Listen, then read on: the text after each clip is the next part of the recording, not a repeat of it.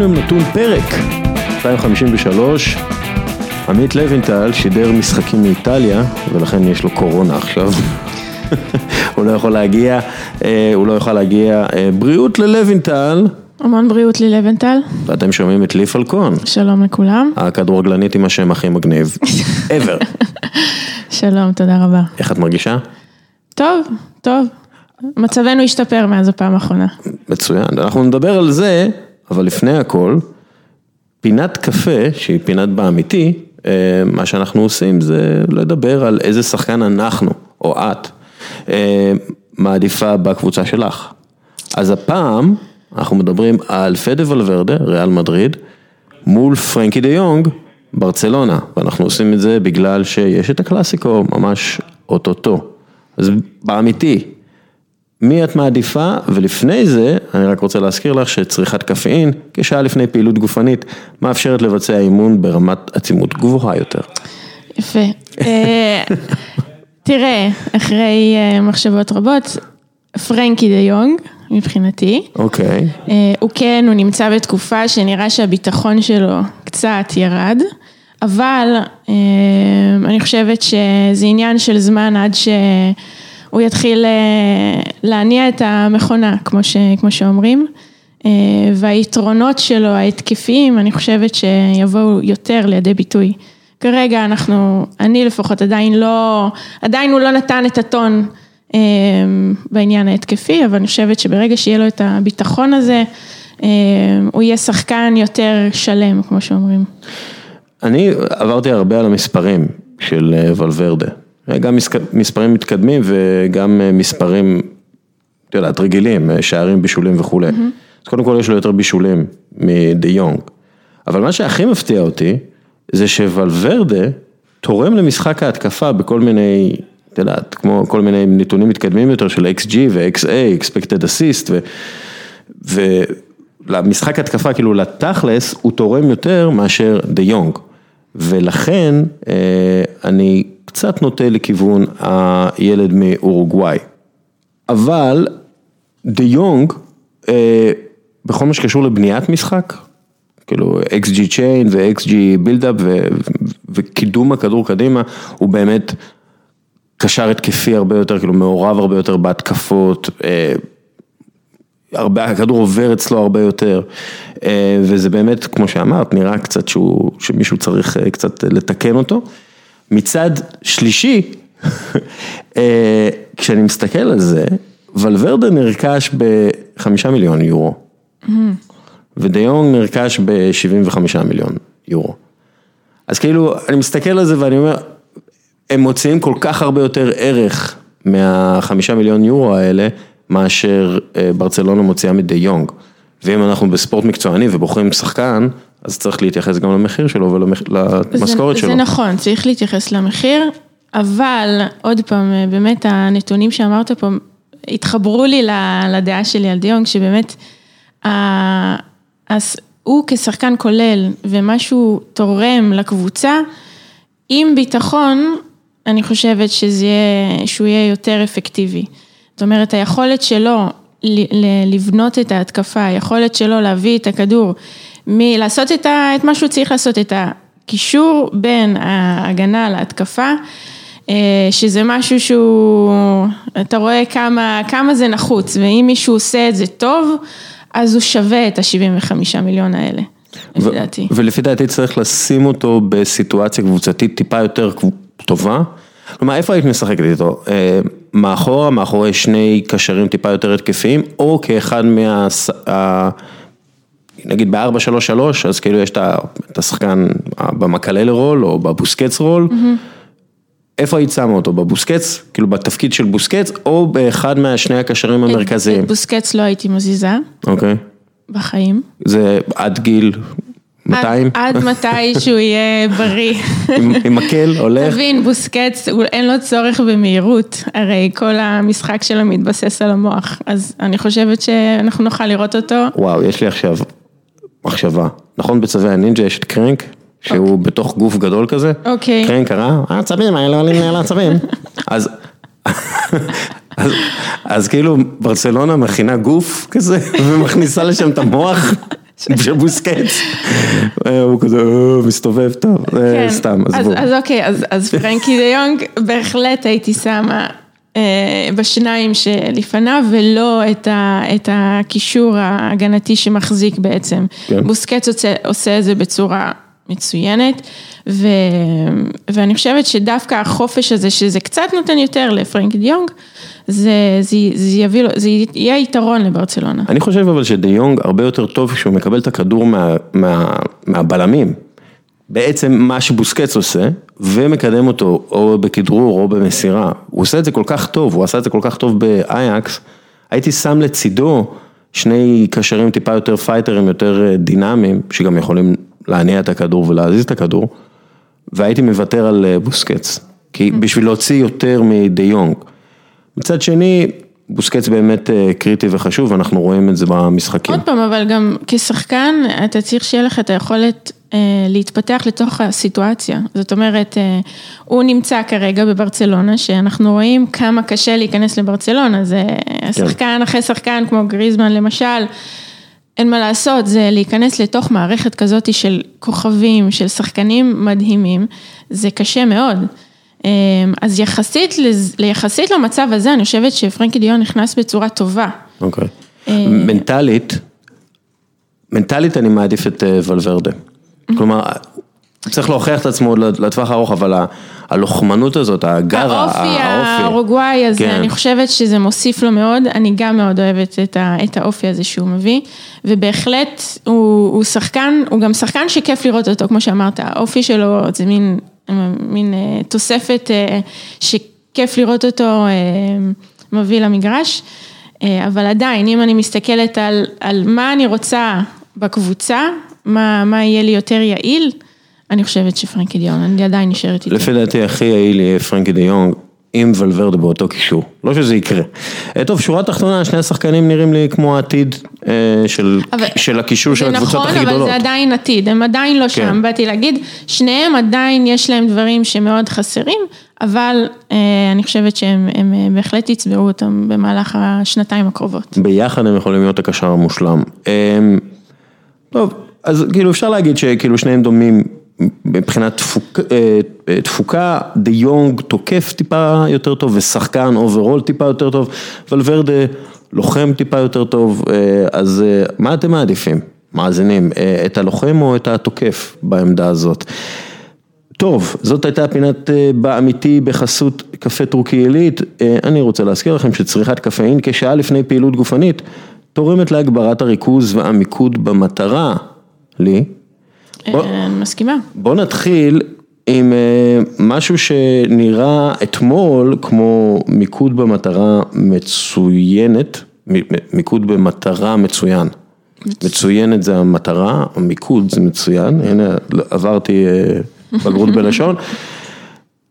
מנצ'סטר סיטי אתמול, נכון הם חטפו שער, בעיקר בגלל שלפורט נפצע לפי דעתי, אבל הם פשוט היו כל כך הרבה יותר טובים, איך שאני רואה את זה, מריאל מדריד, בסנטיאגו ברנבאו, הם גם רצו יותר מהם, כמעט 7 קילומטר יותר, הם הגיעו ליותר מצבים, למצבים יותר איכותיים, ואחרי שהם ספגו, דה בריינה לקח על עצמו את המשחק, כאילו היה אומר, עליי חבר'ה, ופשוט בישל וכבש, חשבתי להתחיל עם ביירן, בגלל שביירן הכי הרשימה אותי, אבל אני חייב להודות עכשיו, מנצ'סטר סיטי, שהיא מגיעה לברנבאו, שאנחנו יודעים מה זה הברנבאו, מה זה בליגת האלופות, ועושה את זה, כשיש לה את הגרזן של וופא על הצוואר, זה מאוד הרשים אותי. אני חושבת שזה איזשהו אלמנט שדווקא לפני המשחק אמרתי לעצמי, הם מרגישים שזהו, זו ההזדמנות האחרונה שלהם, שבשנתיים הקרובות פשוט לא,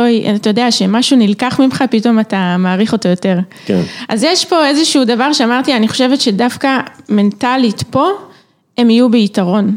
כי השחקנים יגיעו ממקום של אנחנו רוצים לזכות בליגת האלופות. אנחנו באים לקחת את המשחק הזה, לא משנה איך. ובאמת מתווסף דה בריינה, שהוא שחקן פשוט הכי חכם, הוא ולוורדה ודה יונג ביחד.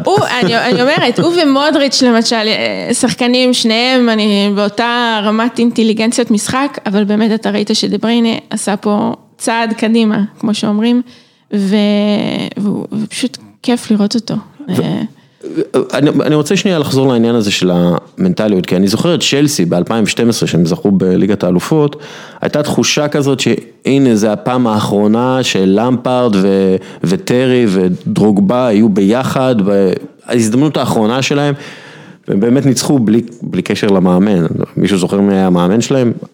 אפקט צ'קר שלנו, דין ברכה, יבדוק את זה, זה די מטאו, אני יודע, אבל הם עברו דרך מוריניו ואנצ'לוטי, כאילו הסגל הזה, מוריניו ואנצ'לוטי ווילש בואש, ואז הם הגיעו כאילו עם המון ידע והמון ניסיון, ובאמת אמרו, זה שלנו, באותו עונה הם מסיימים מקום 6 בליגה, או מקום 5 או משהו כזה בליגה, תבדוק לי דין,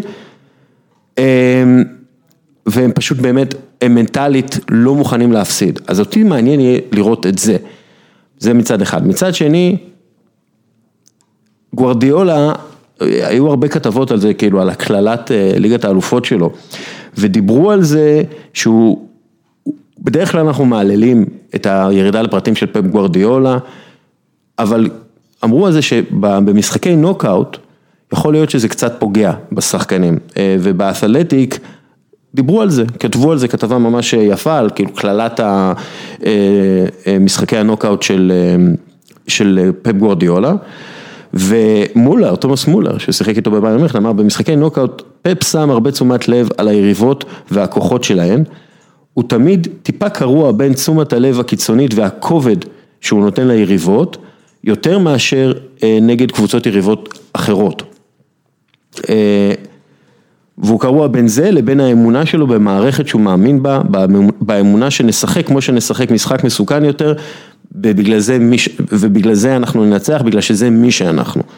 לפעמים זה לא 100% ברור מה שאנחנו עושים. מבינה מה הוא אומר? כן. אז כאילו, אז יכול להיות שאתמול פפ קצת שחרר, או שפשוט ראינו קבוצה שלו מגיעה לפרק. האמת היא, היו הרי, מנצ'סטר סיטי הגיעו להמון מצבים יחסית לריאל מדריד, ובאיזשהו שלב אמרתי, זהו, הם לא מנצלים את המצבים האלו, זה הסוף שלהם.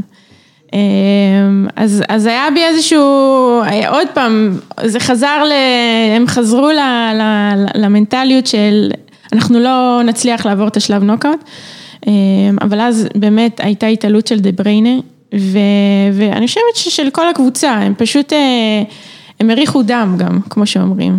ריאל מדריד לא היו ביום הכי טוב שלהם, ואתה רואה, ראית קבוצה שהרצון לנצח פשוט גברה על הכל. כן, וזה לפעמים, בתור שחקנית את יודעת שזה לפעמים הדבר היחיד שחשוב, כלומר, אפילו זה לא העניין של טקטיקה ואיפה לעמוד. אז זה העניין, לפעמים, כמו שמולר אמר, יש טקטיקה, לפעמים העניין של הטקטיקה קצת מסיט אותך מהמטרה האמיתית, וזה לנצח. מה המטרה האמיתית? לשים גולים, לא לחטוף, לנצח, נקודה.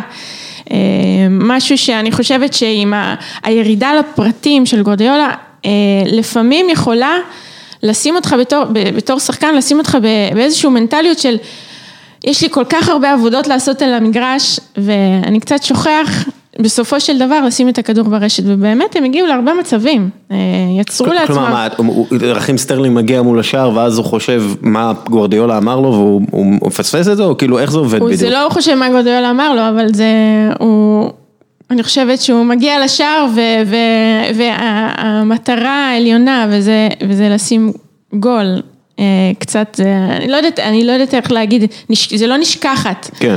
כל שחקן יודע שהמטרה שלו לשים גול, זה לא העניין, אבל כמו שאתה רואה, ברגע שאתה לומד את היריבה שלך, וכמו שמולר אמר, הוא אמר דברים מאוד יפים, זה באמת, תמיד יש את העניין הזה של, מה אני מעדיף? ללמוד את היריבה שלי עד הפרט האחרון, ואז אני לומדת את היריבה שלי, ויש פה איזושהי ירידה באמונה שלי, שלנו כקבוצה. כלומר, ההתמקדות יותר מדי בהם ופחות בנו. ההתמקדות יותר מדי בהם, ואז זה אומר, מה זה אומר עלינו כקבוצה?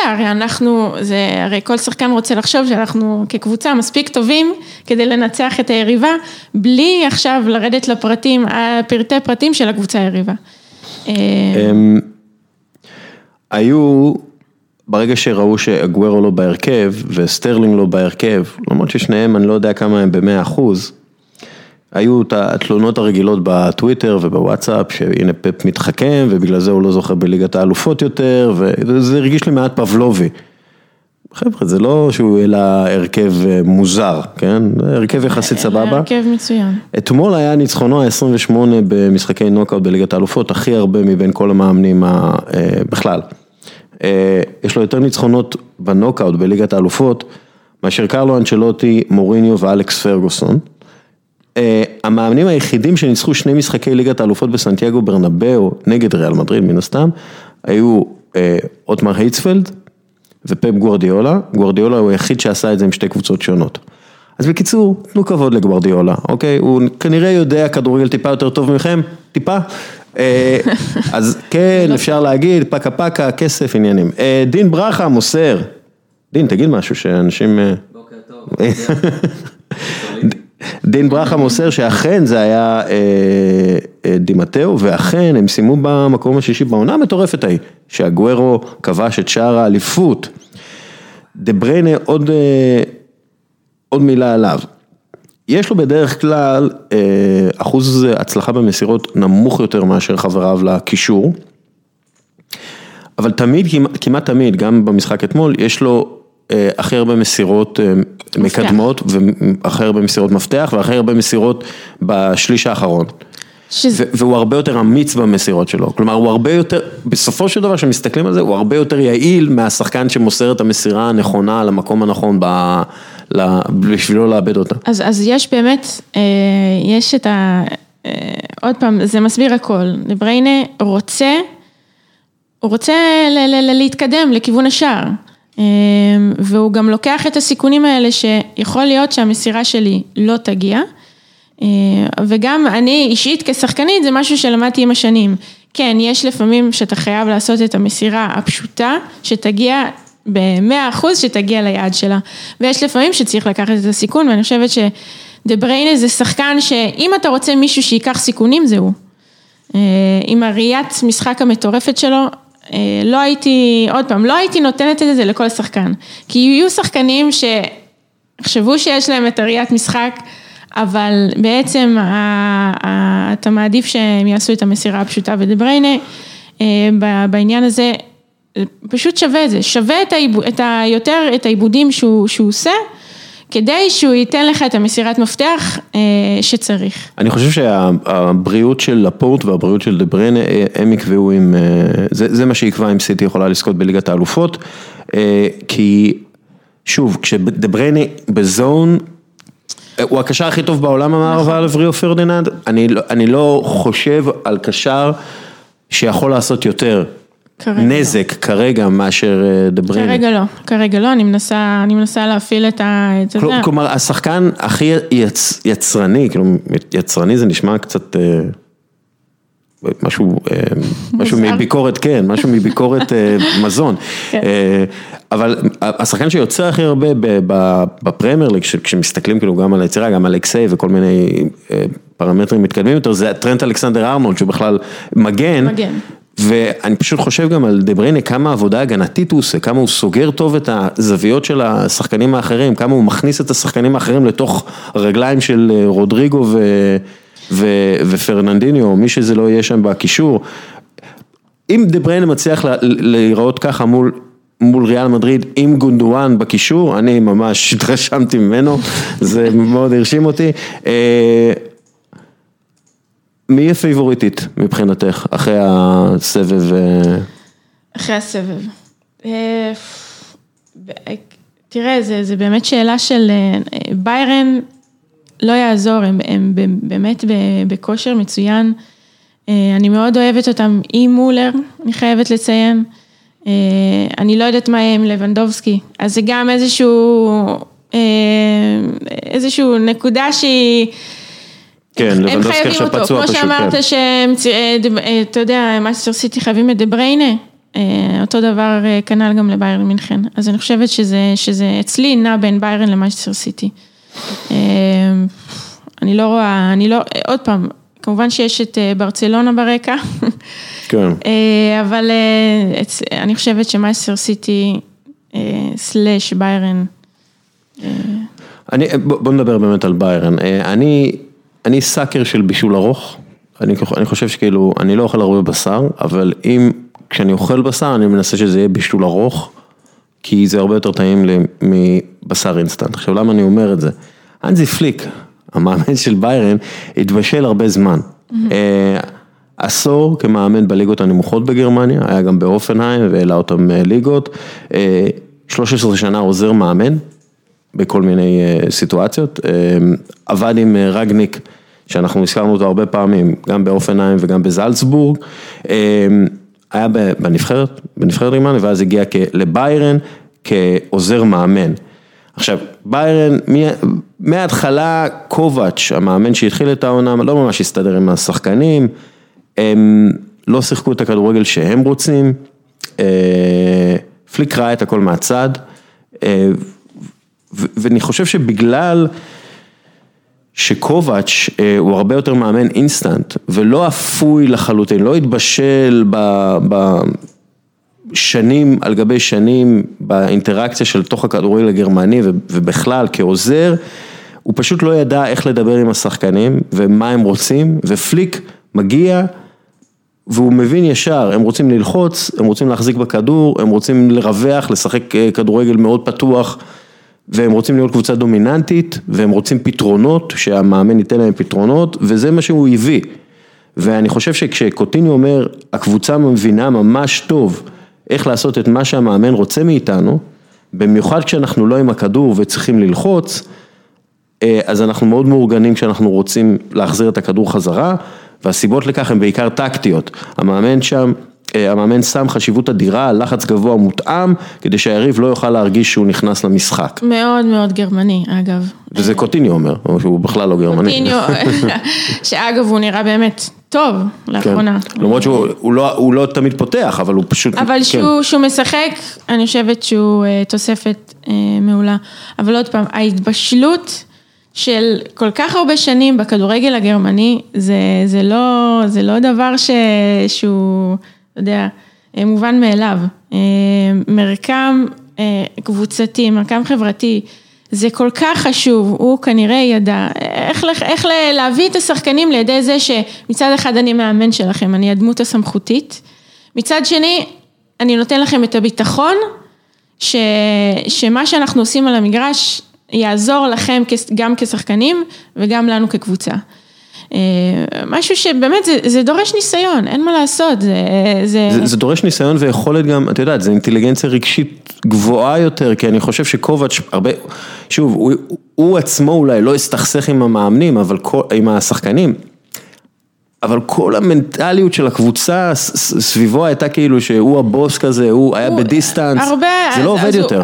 זה לא עובד, תראה, אנחנו רואים שזה לא עובד יותר, העניין של הדיסטנס, העניין של אני המרכז, בוא נראה שחקנים שאומרים אני המרכז, דוגמת מוריניו או...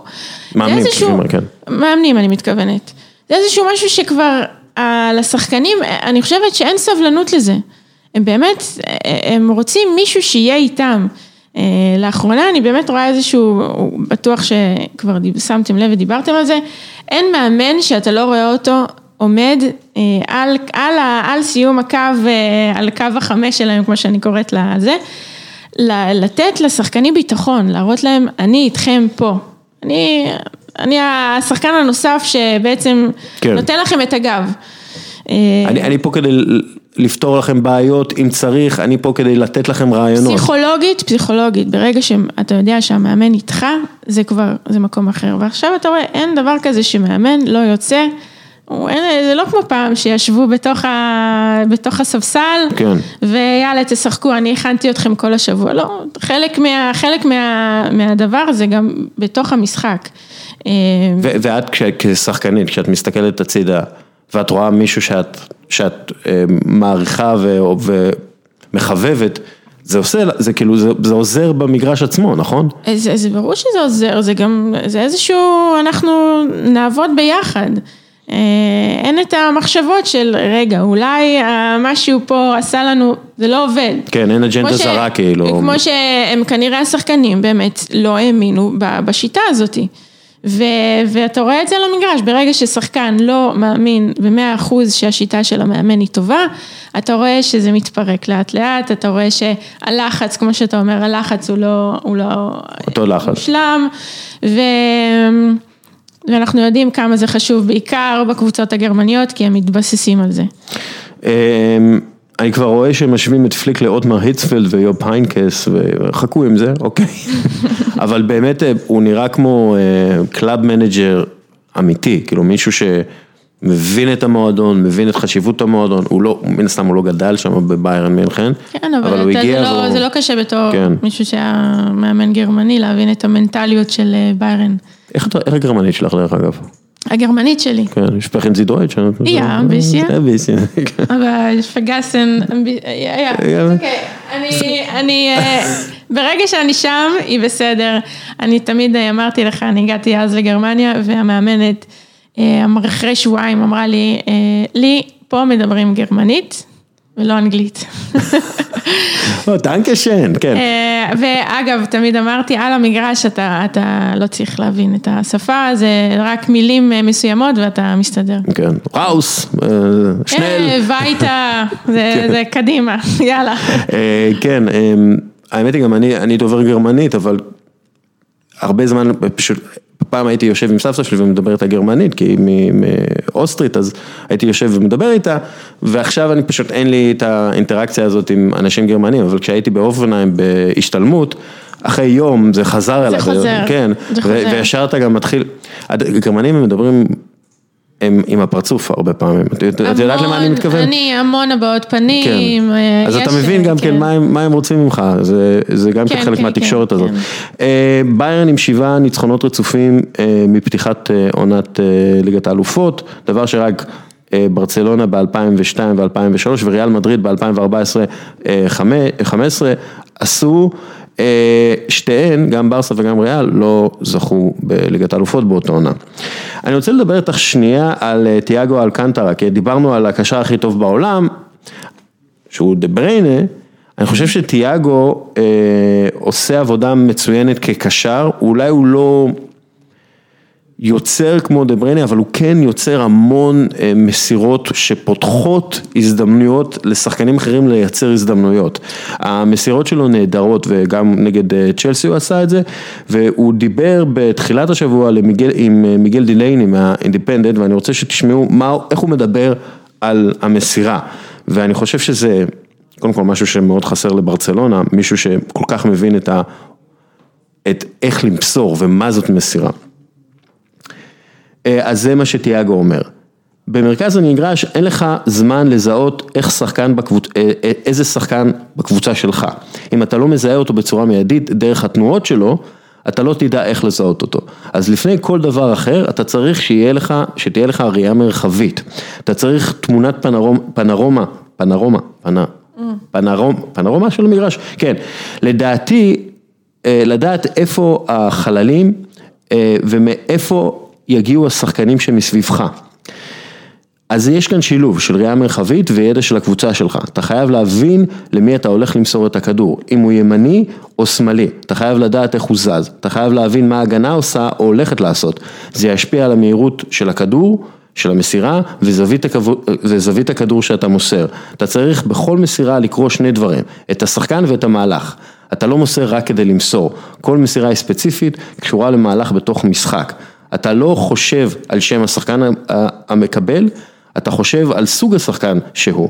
אתה מנתח את זה כמו בשחמט. אתה יודע איזה תנועה כל שחקן יכול לעשות. זה כאילו, אני מבין שיש פה הרבה דברים שצריך להבין כדורגל בשביל להבין אותם, ולשחק כדורגל קצת, אבל הוא פשוט הסביר כל כך יפה מה זה מסירה טובה. אתה חושב שזה השפעה של גוארדיולה אולי? זה השפעה של ברצלונה, של האופי של ברצלונה. זה גם נכון. אבל כן, אין ספק שכאילו גוארדיולה שם. פשוט אני חושבת שהוא בטוח הביא לו הירידה לפרטים הקטנים, ואיך הוא תיאר את האופן בו הוא צריך בעצם לעזור לקבוצה שלו. וזה נכון, בתור שחקן אמצע, אתה רואה, אין דבר כזה, אתה מקבל כדור, אין לך זמן לכלום, ואתה רוצה להיות יעיל, אתה רוצה להיות מדויק, אתה רוצה להיות יעיל. ומהיר, אתה חייב, חייב. כן, אתה מקבל את הכדור, אין לך זמן בכדורגל של היום לחשוב.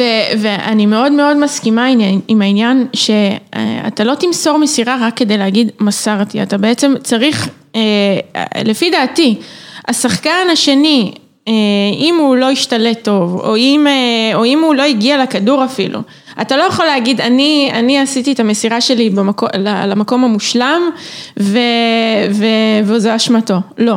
האחריות היא פה על שני השחקנים. זאת אומרת, בתור שחקן אמצע, אתה חייב לקרוא ולדעת את השחקנים סביבך. וזה באמת משהו שהוא מאוד השתפר בו. כן.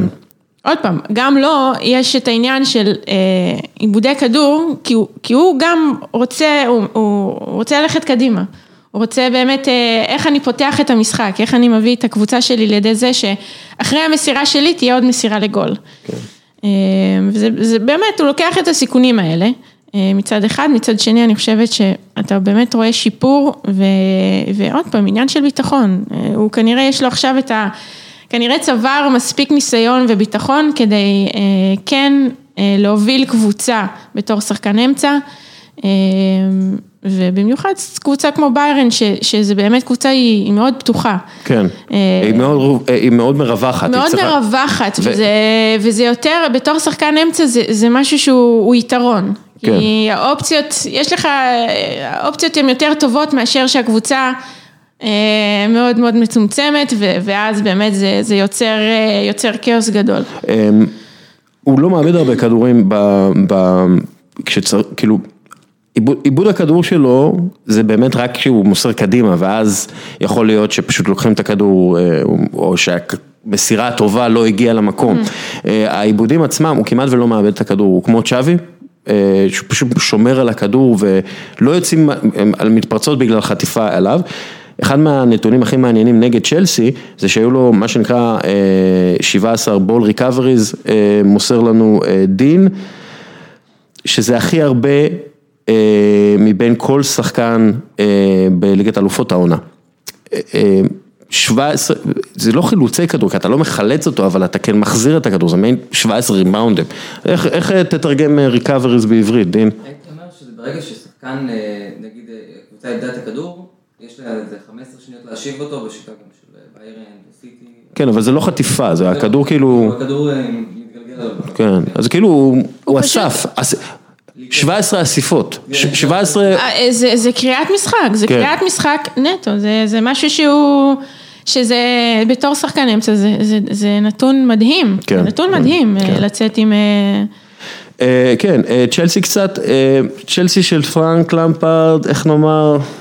קצת רכה, הייתי אומר, הקבוצה מפסידה 8 משחקים העונה בבית, בכל התחרויות, מאז 1985-86, לא הפסידה כל כך הרבה משחקי בית, אז הם הפסידו גם 8, הפסד לביירן מינכן, 3-0, היה הפסד הבית הגדול ביותר בהיסטוריה שלהם באירופה, ואני לא יודע מה, זה בגלל שהם צעירים מאוד, בגלל שלא היה להם את קנטה, בגלל שלפרנק למפרד, התבשל באינסטנט ולא ארוך כמו אנזי פליק. כן, אני חושבת שזה העניין. עוד פעם, למפרד כן יודע, הוא כן היה שחקן יחסית בתקופה האחרונה, ואתה רואה, הוא לא מנסה להיות מאמן עם דיסטנס, והוא בחור מאוד חכם, מאוד צנוע, אנחנו יודעים את זה.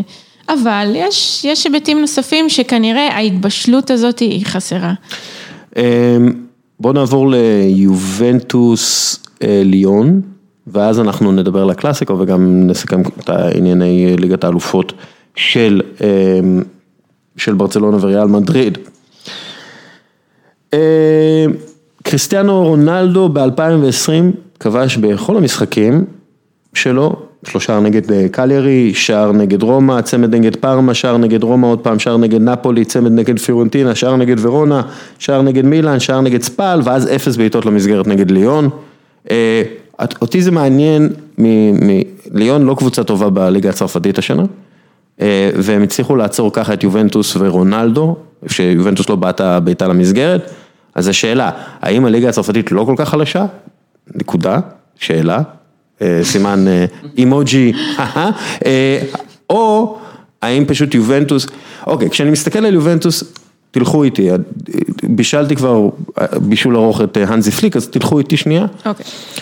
מי ששם דאודורנט, ואני מקווה שזה רובנו,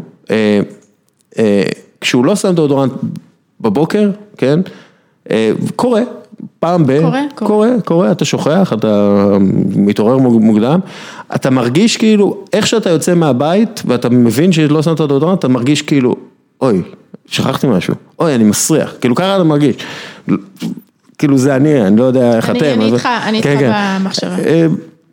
ואז, זה ככה מרגישה לי יובנטוס. למה אני אומר את זה? הם מרגישים כמו קבוצה ששכחה לשים את הדורנט, הם כאילו הם לא בטוחים בעצמם, הם אומרים, מה, אנחנו מסריחים? כאילו סארי ויובנטוס זה פשוט לא עובד, ואתה רואה את זה נגד קבוצות חלשות. הם מנסים לעשות איזה משהו, אבל זה פשוט לא הם בכזה חוסר ביטחון, שזה באמת, ואין לי ספק שרונלדו מריח טוב, כן? אבל זה... ללא ספק, אבל כאילו, יש שם איזו בעיה מנטלית, נכון? אי אפשר ללכת, הם לא נראים לי כמו קבוצה שיכולה לזכות בליגת האלופות. לא, אין להם, תראה, זה ליון, הם עוד פעם, הם לא קבוצה שאתה אומר, וואו, קבוצה מטורפת, זה פשוט, הם עשו את מה שהם פשוט אמרו, אנחנו הצליחו לשים גול, ואנחנו נסתגר. ויובנטוס לא הצליחו למצוא פתרונות, כי הם פשוט, אתה רואה שהם לא מצליחים, כמו שאמרנו עם ביירן, שהם יודעים מה לעשות, איך הם מרווחים את המשחק. אתה רואה, אני ראיתי, היה שם איזה מצב שפשוט העבירו את הכדור מסביב ל-16, אני חושבת פעמיים, וניסו לבעוט, ואף אחד לא הצליח לבעוט. הם לא הצליחו לייצר את הרווח הזה. לא הצליחו לייצר את הרווח. ועוד פעם, אז האם זה שחקן אמצע שצריך שימצא את הפרצה הקטנה? יכול להיות. רונלדו, אני בטוחה שניסה במשחק הזה כל עמדה אפשרית כדי לקבל את הכדור ולנסות להגיע למצב, וזה פשוט לא עבד. ואתה יודע, ברגע שרונלדו לא מוצא את הפרצה למצבים, זה אומר שהקבוצה סביבו לא עובדת מספיק טוב ביחד. אם זה פינוי שטחים, אם זה התנועה של השחקנים מסביבו. כי עוד פעם, אפשר להגיד הרבה דברים על רונלדו, אבל בסופו של דבר הוא שם את הגולים. ובשביל זה הוא גם ביובנטוס.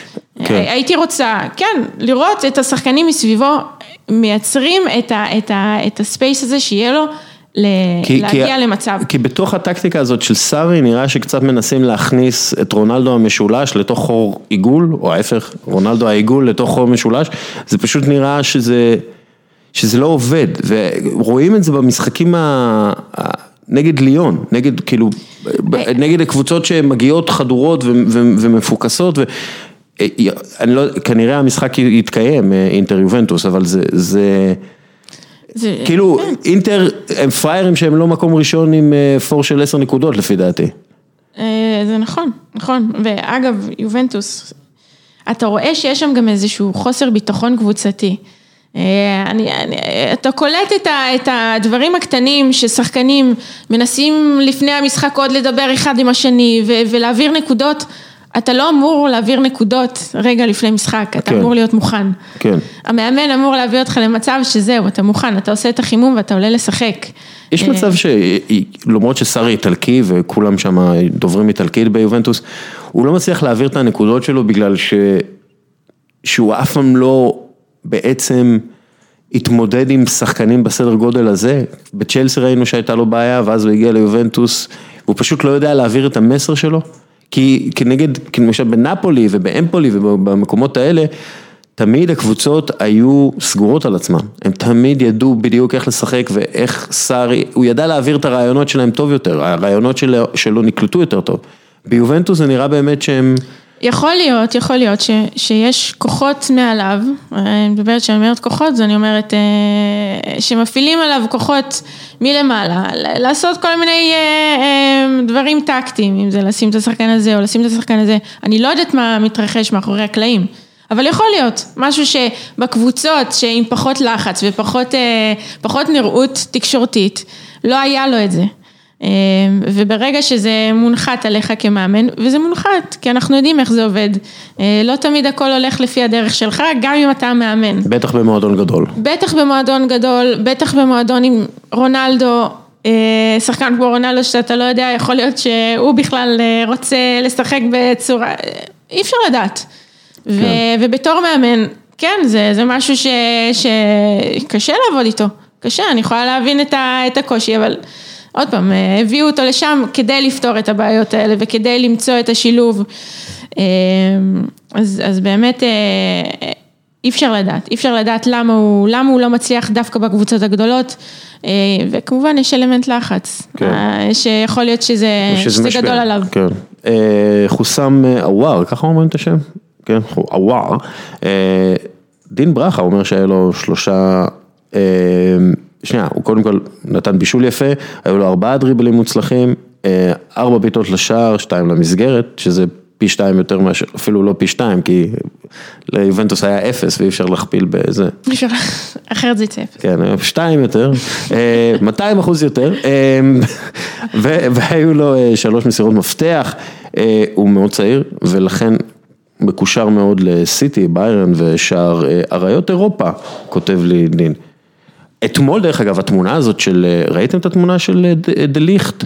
זה נראה כאילו הוא נלחם נגיד האריה בסמל של ליון, זה היה כאילו, מה קרה שם? איך מגיעים לרמה שאתה מדמם מהראש, יש לך שריטות על הבית, מה זה? מה קרה שם?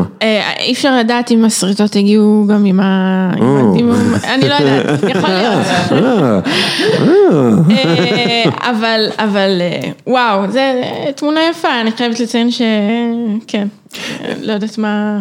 קרה לו משהו שם, זה מזכיר לי ניקולה יוקיץ', הוא הבחור של דנבר נגטס, רואים עליו כל שריטה, בגלל שהוא גדול, ויש לו נפח גוף גדול, והוא לבן לחלוטין, כלומר הוא שקוף, אני קוראת לזה. כן, הוא שקוף, הוא צריך לשים קרם שיזוף כשהוא מתחת לזרקורים, ממש, ואז רואים עליו כל שריטה, ולפעמים כאילו, זה פשוט נראה, מה עבר עליו שם, נגד מי הוא נלחם, פשוט שורטים, וכאילו זה הלחימה, כאילו, זה הספורטאים, לא, אחרי כל משחק אתה יוצא עם חבלות, אתה יוצא עם סימנים כחולים, ואתה יוצא עם שריטות, זה לא משהו חדש. מה הפציעה הכי קשה שמישהי עשתה לך?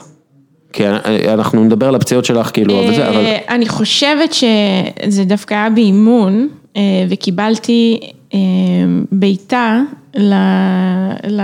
לעצם שבין הברך לכף רגל, ובאמת גדל לי שם כדור טניס. אני לא צוחקת. ממש כאילו בלוטה. ממש, כן, קצת פחות מכדור טניס, אבל מה עושים עם זה?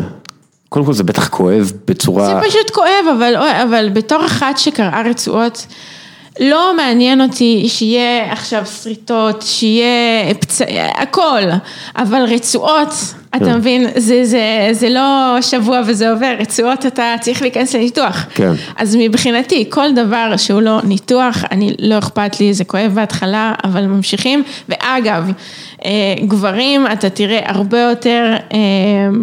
דרמטיים מנשים, וזה לא צחוק, אני באמת. ראית את הזאת בסקוטלנד, שהחזירה את הברך שלה למקום? לא, כי אני ראיתי את הפרסומים, אבל אחרי, אני מנסה שלא להסתכל על פציעות ברך. זה היה מטורף, כאילו קודם כל זה משהו, הזכיר לי את מל גיבסון בנשק קטלני, אני יודע שאני מביא רפרנסים משנות ה-90, אבל הוא היה מחזיר את הכתף שלו, הוא היה פורק את הכתף, ואז מחזיר את הכתף שלו באיזה, הוא היה נותן מכה, זה היה שטויות. אז היא כאילו מחזיקה את הברך ופשוט מחזירה אותה. לא, זה נורא, ואני ממליצה לה, לא לעשות את זה, כן. לא לעשות את זה, לכי תתקני את הברך, אבל בהחלט, עוד פעם, זה ענף עם מגע, אין פה, זה שאנחנו רגילים לראות את השחקנים, באמת גם, אני חושבת מאוד מטופחים, עולים למשחק כאילו... מעריכים טוב, שמו את הדאודורנט. מעריכים טוב, מטופחים, ובאמת בדרך ליציאה למועדון לילה. כן. אבל עוד פעם, זה ספורט עם מגע, וזה טבעי שיהיה קצת דם מדי פעם, ושיהיה... זה בסדר, אני חושבת שזה חלק מהמשחק. יש לי משהו להגיד לך, פעילות בינלאומית היא אתגר עצום עבור כל חברה, במיוחד עם מערך שירות. היום הפתרון המקובל זה להגיע להודו, כי שם יש היצע של כוח אדם זול, מיומן ומוכשר וללא קורונה. העניין הוא שהודו לא מקום פשוט לעסקים, ולכן כל חברה וארגון צריכים מישהו שמכיר את השטח בצורה הטובה ביותר, כדי להימנע מטעויות יקרות. לשכת המסחר הודו ישראל פותרת את הבעיות על ידי גיוס והעסקת עובדים הודים עבור חברות ישראליות. הלשכה היא מעין... מישהו קשר, הגנתי טוב, קווין דה בריינה כזה, יאללה, מישהו שדואג לך להכל, משכורות, תלושי שכר, משרד, עליו, צאו להתקפה. אז אם החברה שלכם מחפשת לעשות את קפיצת המדרגה הבאה ולהצטרף ל-20 חברות ישראליות שכבר מעסיקות למעלה מ-100 עובדים בהצלחה, תפנו ללשכה www.ficc, פרטים נוספים בפייסבוק שלנו, קלאסיקו. אופה. זה קורה, כנראה, לא, זה יקרה.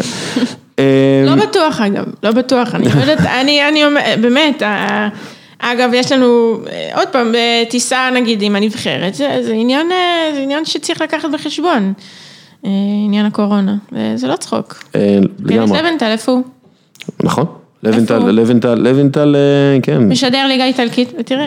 בדיוק, זה מאוד מדבק הדבר הזה, צריך להיזהר. שערים בהיסטוריה של הליגה, ברצלונה 6,151, ריאל מדריד 6,150. ביום שלאו מסי עשה את הבכורה שלו בליגה, שזה ה-16/10/2004, אני זוכר את זה, כי אני סיקרתי את המשחק הזה. לריאל מדריד היו 70 שערים יותר. כשקריסטיאנו רונלדו עזב בתחילת עונת 2018-19, לריאל מדריד היו 42 שערים יותר. אז היתרון הזה נעלם ב-62 משחקים. באותה תקופה קריסטיאנו רונלדו כובש 42 שערי סריה A. זה נהדר. אוקיי, הקלאסיקו הוא נכון, הוא משחק בין שתי הענקיות של המשחק הזה, אולי שתי הקבוצות הכי טובות בכל הזמנים, כשאנחנו מסתכלים על מספרים ואוהדים וכל הדברים האלה. אבל זה גם משחק של שחקנים גדולים. כלומר, זה קלישאה, אני מצטער שאני נשמע כמו בוני גינסבורג, אבל שחקנים גדולים לוקחים אחריות במשחקים גדולים. ואנחנו רואים את זה לפי הנתונים גם בקלאסיקה, רואים מי כבש הכי הרבה, המספרים הם, את יודעת, זה רק הכוכבים הכי גדולים, אין לך... כבר יצא לי להגיד את זה היום בבוקר, rise is occasion. בדיוק. אז איך, קודם כל, איך מנטלית מתכוננים, אני יודע שלא התכוננת אף פעם לקלאסיקו, כי עדיין לא חתם בברצלונה, אבל איך מתכוננים למשחק שהוא באמת הרבה יותר משמעותי, בטח עכשיו שזה משחק שיכול להכריע אליפות. דבר ראשון, אתה חייב להבין שאני לא חושבת שיש שחקן שהוא לא בלחץ, אטומי. גם השחקנים בסדר גודל שמקבלים מיליונים, ונמצאים בקבוצות הכי גדולות בעולם עדיין, זה לחץ מטורף. הרי זה אירוע ענק, זה אירוע שכל העולם מסתכל עליך, ובאמת המקרה, הסצנריו הכי טוב כשחקן, זה אתה תהיה לחוץ לפני המשחק, אבל תהיה שריקת הפתיחה, וזהו, ההתרכזות שלך תהיה אך ורק על הדשא.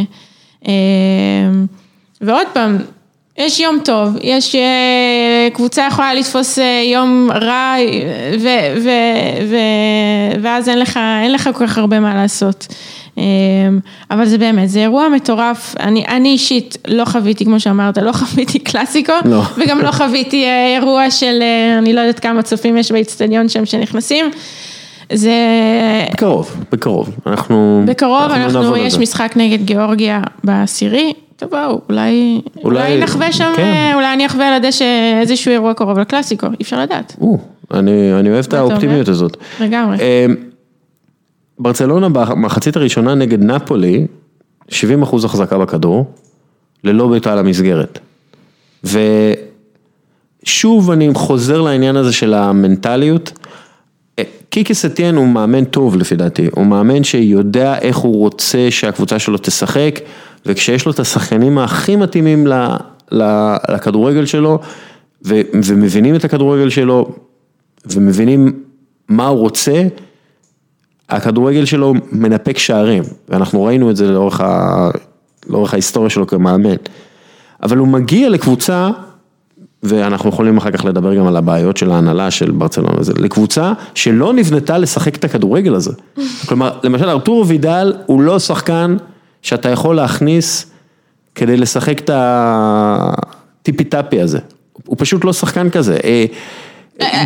גריזמן הוא בדיוק על המקום של מסי, הוא צריך למצוא את עצמו, הוא לא שחקן אף פעם שגם שיחק כדורגל מבוסס מסירות. אגב, זה שני השחקנים בדיוק המדויקים, שעוד פעם, גריזמן, אי אפשר להגיד עליו שהוא לא מתאים לקבוצה גדולה, כי הוא שחקן גדול, אבל וידל, אני לפחות, אני לא חושבת שהוא מתאים לברצלונה, הוא שחקן מצוין, הוא שחקן שהוא צריך לשחק בקבוצה טובה וגדולה, אבל לא ברצלונה. וזה כבר, יש לך שתי משבצות על המגרש, שזה פשוט לא מתאים. שזה בעמוד השדרה גם כן של הקבוצה, כלומר זה וידל, השחקן קישור מאוד חשוב בתוך המסגרת. מאוד. וגריזמן, והם כאילו קצת... זה כל כך, אני כל כך רוצה לראות את גריזמן מצליח, אני כל כך אוהבת את השחקן הזה, ועוד פעם ההוכחה לכך שהתאקלמות בקבוצה גדולה, זה לא דבר שתמיד מצליח, לא משנה כמה טוב אתה, ואני לא חושבת שיש חילוקי דעות על זה שגריזמן הוא שחקן שהוא בטופ העולמי, אבל הוא פשוט לא מצליח, הוא לא מצליח להתאקלם, הוא לא מצליח להשתלב בקבוצה. למה? האם זה כי זה לבוא לקבוצה מלאת כוכבים, שיש לך לידך את מסי, שזה לחץ מטורף? ובהרבה מובנים הוא היה המסי של אתלטיקו מדריד, ואז כאילו מבקשים ממנו, תהיה מישהו אחר, ואז הוא אומר, רגע, מה זה מישהו אחר? למה קניתם אותי אם אני... למה קנית אותי בכל הכסף הזה בשביל להיות מישהו אחר? כאילו זה... אבל הנה, אבל זה הוא לא הדוגמה הראשונה, והוא לא הדוגמה האחרונה גם. גם נאמר שהצטרף לברצלונה, לקח לו המון זמן. אפשר גם להגיד, האם הוא באמת השתלב? לא יודעת. ריאל מדריד נראתה לי כמו הקבוצה המסודרת והמאורגנת יותר. אגב, אנחנו יכולים לדבר גם אסטרטגית, מה הם מתכננים ולמה הם מאורגנים ומסודרים יותר מברצלונה, ונדבר על זה, אבל כאילו, מאז הטקו 2 מול סלטה ויגו בסנטיאגו ברנבאו, הם מפסידים ללוונטה ומפסידים ממנצ'סטר סיטי, ללוונטה עוד כאילו, אפשר להבין למה הם הפסידו, משחק חוץ, הפסד ראשון מאז אוקטובר במיורקה, בסדר, מובן, קורה, אבל... כלומר, גם האדום הזה של רמוס בסוף, וזה נראה כאילו שהם התפרקו מנטלית, ואתה לא יכול, זה להגיע לקלאסיקו בסיטואציה הכי גרועה, אתה ב3 משחקים ללא ניצחון, אתה מפסיד בליגת האלופות בצורה די משפילה, הקפטן שלך הורחק, כאילו איבדת את ליגת האלופות, עכשיו, אני אומר את זה, מצד שני, אין להם כאילו מה להפסיד עכשיו, נכון? אז אני שואלת, מה עדיף? לבוא אחרי 3 ניצחונות, שאתה מרגיש ביטחון מטורף, או לבוא ככה, שאתה אומר, אוקיי, היה לי פה רצף של 3 משחקים גרועים, אני חייב להעלות את עצמי, זו שאלה טובה, זה גם שאלה שיש פה עוד משתנה, וזו הקבוצה השנייה. אתה מבין, איך ברצלונה מגיעים? האם ברצלונה... כן, אבל איך אתה נכנס, קודם כל אתה מערך, אתה צריך להראות דומיננטיות, אני מתאר לעצמי שברצלונה תחזיק בכדור יותר. אני לא חושבת שהם יחפשו להראות דומיננטיות, הם לא יחפשו, אנחנו פה... לא, להחזיק את הכדור, כטקטיקה הגנתית אפילו, ברצלונה. כי זה ההגנה שהם עושים, הם מחזיקים בכדור. נכון. אבל אותי מעניין לראות, תראי, אותו שחקן יכול להיות... שחקן שהוא שובר קווי הגנה כל הזמן ובועט וכל ביתה שלו נכנסת לזה במשחק אחד, ואז משחק אחר הוא קצת מפספס וקצת מאבד כדורים ובגללו חטפו שער וכאלה, ואז במשחק השלישי הוא נראה כמו שום דבר מהשחקן שהיה אדיר במשחק. כלומר, זה כאילו הביטחון הוא כזה אקס פקטור משמעותי בכדורגל. אני חושבת שהוא הכי גדול. אז כאילו... אז איך אתה תגיע? השאלה דווקא עם הרצף 3 משחקים הלא טובים, הם סוג של עברו את המומנטום הרע. יש לך איזשהו מומנטום רע, שאין מה לעשות, אתה חייב לעבור אותו כמה פעמים במהלך העונה. כאילו אתה עכשיו עם הגב לקיר. אתה עם הגב לקיר, בוא נראה אותך, וזה דווקא יכול להיות לריאל מדריד, הנקודת מפנה למומנטום הרע. ואין מה לעשות, אין דבר כזה עונה חלקה. אתה לא יכול, אוקיי, קיים, ליברפול? כן, קיים דבר כזה למשהו מאוד... ליברפול הם כזה מתעוררים בבוקר, ניצחנו משחק. הולכים לשירותים, ניצחנו משחק. בטעות. כן. אז קיים, סליחה על האמירה, אבל אתה חייב לדעת לצאת מהמצבים האלה. ואני חושבת שדווקא פה, ריאל מדריד יבואו במצב של אנחנו על הפנים, זה לא עוזר לנו, אנחנו חייבים להעלות את עצמנו, את הביטחון העצמי, ואני בטוחה שהם יעבדו דווקא על הדבר הזה. משהו שיתרום להם, עוד פעם, אני לא חושבת שברצלונה מגיעה בפורמה של מדהימה, כן, גם. כן. שתי הקבוצות רחוקות מאוד מלהדהים. מצד שני, ברצלונה יש את לאו מסי, ואנחנו מדברים על קלאסיקו של שחקנים גדולים, דין ברכה דרך אגב מוסר שהכובש מספר 1 בקלאסיקו זה לאו מסי, ומיד אחריו זה די סטפנו, ואז קריסטיאנו רונלדו. כלומר, 3 מה10 הכי טובים בהיסטוריה, כשאנחנו מסתכלים, הם הכובשים הכי גדולים במשחק הזה. כן. כלומר, לריאל מדריד אין את האקס פקטור הנוצץ הזה. כלומר, יש להם קרים בנזמה שכובש. יש להם בנזמה, אבל להשוות בין בנזמה למסי זה עושה לו... ברור שאי אפשר להשוות, אבל בנזמה, היופי אצלו זה שהוא יכול להיות גרוע 90 דקות, והוא ישים לך גול. אבל הוא יכול להיות גרוע 90 דקות ולא לשים לך גול, ואז זה נורא. וגם לא לתת מסירה אחת מדויקת. כן. זה מדהים, בגלל זה הוא כל כך, הוא תופעת טבע, אין מה להגיד. האקס פקטור הזה כן היה אמור להיות דרך עדן עזר לפי דעתי, ועדן עזר, את ראית את הנתון הזה שהוא החמיץ 20 משחקים בשבע העונות שלו עם צ'לסי. כן. והוא עכשיו כבר עם 21 משחקים שהוא החמיץ בריאל מדריד, שזה... אני לא יודע, כאילו הוא לא בגיל, הוא לא צעיר, ומדובר על שבר מאמץ, כאילו שבר שהתחיל ולא, בעצם לא החלים כמו שצריך, ואז הוא חזר לשחק, ואז הוא כנראה גמר את העונה. את עכשיו עוברת שיקום מרצועה קרועה, או רצועות קרועות, כמה... רצועות, כמה נקראו שם. כמה? אבל אני חייבת לציין שאחרי הניתוח, השחקן, אז הרצועות הן כבר לא קרועות. אז זה היופי. אז אני בהחלט בסיום השיקום, שזה אומר שאני חזרתי לשחק, אבל עדיין אני שנה אחרי, ואני ממשיכה את השיקום. אבל המנטליות של שחקן כזה, שלא החמיץ מלא משחקים, ואז פתאום הוא מחמיץ המון משחקים בגיל, הוא לא צעיר. והלחץ הזה של 100 מיליון, והוא חזר ב7 קילו עודף. אז אני חושבת שפה המילה העיקרית, הלחץ. האם עדן עזר מצליח לעמוד בלחץ של להגיע לקבוצה כמו ריאל מדריד? אפילו בצ'לסי שכבר הנתון שלו, כבר עבר את הנתון פציעות שלו שם, היה עליו פחות לחץ. הוא הגיע, הוא היה הכוכב הראשי, זה עזר לו, אבל איך אתה מגיע לקבוצה כמו ברצלונה, כמו ריאל מדריד, שמסביבך אתה מלא בכוכבים, ועוד פעם, עוד שחקנים מסביבו, כמו חמאס רודריגז, כמו בייל, שזה שחקני על שבכל קבוצה אחרת אני חושבת שהיינו רואים יותר מהם.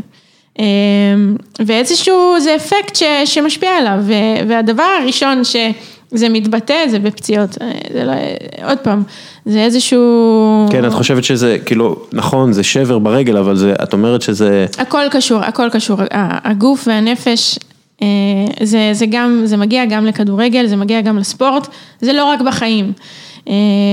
זה משהו שאני יודעת על עצמי, ואני פשוט אני רואה מסביבי גם חברות בקבוצה שלי, וגם בכדורגל העולמי, שזה אלמנט שהוא כל כך חשוב, ולא, נכון, לפעמים אנחנו לא מצליחים לעמוד בו, ואיך אתה יכול להאשים שחקן שמגיע לריאל מדריד, ונכון, כולנו רוצים לראות אותו. אז מה כאילו הוא אמור לעשות? מה, לצאת לבית הבראה למשך 3 חודשים?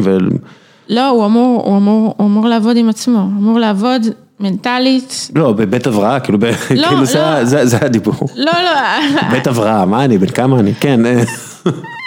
אני לא תמיד יודעת אם כל השחקנים עושים את ההקשר הזה של גוף ונפש. אני לא תמיד יודעת, כי אני אישית מאוד מאוד מחוברת לזה, ומאוד שמה לב, ויש איזשהו עניין שאמרת לי שגם קראת את המאמר, שאחרי פציעה אתה מתחיל להאשים את עצמך. כן. וזה באמת נכון, אתה מסתכל מה עשיתי לא בסדר, ואחד הדברים שאני דבר ראשון מסתכלת, זה איפה המצב המנטלי שלי היה. כן. כי גופני, עוד פעם, בקבוצות האלה, מצב גופני בדרך כלל הוא במצב טוב, נכון שהוא הגיע 7 קילו יותר, אבל אני בטוחה שהם ירדו כבר אחרי חודשיים, זה לא אישו. אז באמת, האם אתה עושה את הקישור שהמצב המנטלי שלך הוא לא פחות חשוב מהמצב הגופני? ואני לא בטוחה שכולם עושים את הקישור הזה. כן.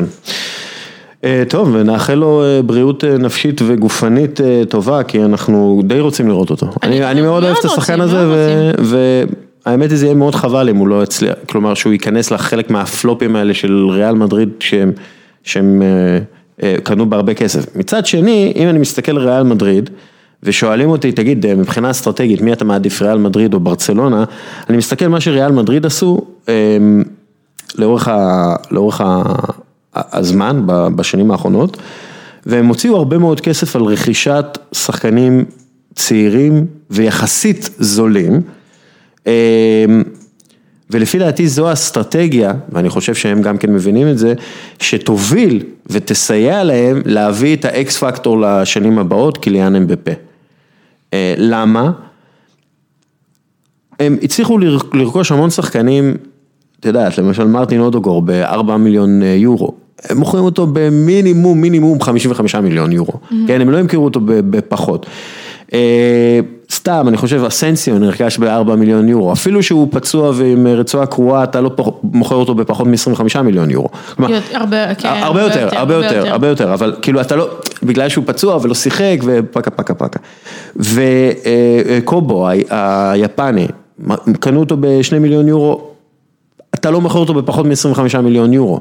כלומר, הם הצליחו לייצר, אגב, בלי שהם משחקו אצלם בהכרח, אודוגור לא משחק אצלם, קובו לא משחק, הם הצליחו לייצר לעצמם נכסים עם שחקנים צעירים וזולים, שהם מוכרים אותם, כן? ואז הם אומרים, תראו כמה כסף יש לנו, בוא עכשיו נקנה את קיליאן אמבפה, שזה הוצאה מאוד גדולה, 300 מיליון יורו לפחות, לשלם לפריס סן ז'רמן, ועוד נגיד 40 מיליון יורו, עד 50 מיליון יורו בשכר, זה הרבה כסף, אבל יהיה להם את הכסף הזה רק מהמחירות של השחקנים הצעירים, והם קנו איזה 20 שחקנים צעירים.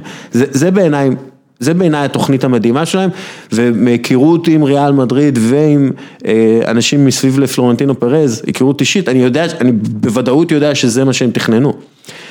שזה תוכנית אסטרטגית שאתה רק יכול באמת למחוא כפיים בשביל הדבר הזה. אבל משהו עוד פעם, זה שחקנים שההתבשלות שלהם היא לא עכשיו. וזה משהו שאתה פחות רגיל לראות, נכון, יש כאלה שמתבשלים בחוץ בכלל, בקבוצות אחרות, אבל אתה פחות רגיל לראות בריאל מדריד. ואני חושבת שכל קבוצה בסדר גודל כזה, כבר לא יכולה להתנהל בצורה שהיא לא ככה. שזה הפך להיות עסק, זה הפך להיות עסק כלכלי, ואתה צריך... אז בואי אני אספר לך על קבוצה שכן מתנהגת, שהיא לא מתנהגת ככה. ברצלונה, מכירה אותה? ברצלונה, אוקיי, אני פשוט... מערכת היחסים של ברצלונה, קודם כל מערכת היחסים של ברצלונה עם לאו מסי, שהוא השחקן הכי חשוב להם, היא מאוד רחוקה מלהיות אידיאלית בחודשים האחרונים.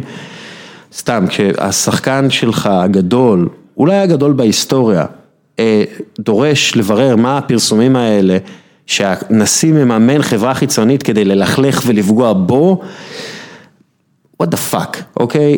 כשהכוכב הכי גדול בהיסטוריה אומר על אריק אבידל, המנהל הספורטיבי שלך, שהוא לא יודע את העבודה שלו, בסוג של, והוא אומר לו, והוא אומר, לא הייתי יכול לתת למנהל הספורטיבי לתקוף אותי ואת הקבוצה שלי בצורה הזאת, אני לא יודע מה עבר לו בראש, הוא תקף את השחקנים, יותר מדי דברים נאמרו על חדר ההלבשה, אנחנו לא שולטים בהכל, פקה פקה, כאילו... אתה רואה פה קרע. אתה רואה קרע, זה מצד אחד, מצד שני, מהרגע הזה שאבידל באמת אומר את הדברים האלה, ומסי נכנס בו ב-300 קמ"ש, אבידל בעצמו אמר, כל כך מפגר, למדתי שאת הכל צריך לפתור בפנים, לא דרך התקשורת. באמת? וגם ג'רארד פיקה אמר לפני נפולי בשנים האחרונות, אנחנו השחקנים החזקנו את המועדון, כלומר, דווקא התקפה החיצונית הזאת, מתוך המועדון על השחקנים, כאילו גיבשה אותם, והפכה אותם ליותר לוחמניים, יכול להיות? אני לא יודעת, אני לא חושבת שזה יחזיק מעמד לטווח ארוך, יכול להיות שזה נתן להם איזה בוסט, אבל שיוצאים פרסומים כאלה, מתוך מועדון שגם, אני בטוחה שהוא קנאי לפרטיות שלו, ופשוט הכל, לא הכל, אבל יותר מדי דברים יוצאים החוצה, זה רק מראה על התנהלות לא תקינה ולא טובה, ומסי זה, אני חושבת שזה משהו שמאוד מאוד מפחדים ממנו, היום שאחרי, והאם היום שאחרי יגיע שמסי ירצה לפרוש מכדורגל, או האם זה יגיע ממצב שהוא מרגיש שהוא לא ממצא את עצמו במועדון, אני לא יודעת, אבל בהחלט זה סימנים לא טובים, אני לא חושבת, עוד פעם, הם לא בעונה הכי טובה שלהם, וזה דברים שמשפיעים, כל הדברים הכי קטנים, הקטנים ביותר משפיעים בסופו של דבר על הביצועים שלהם במגרש,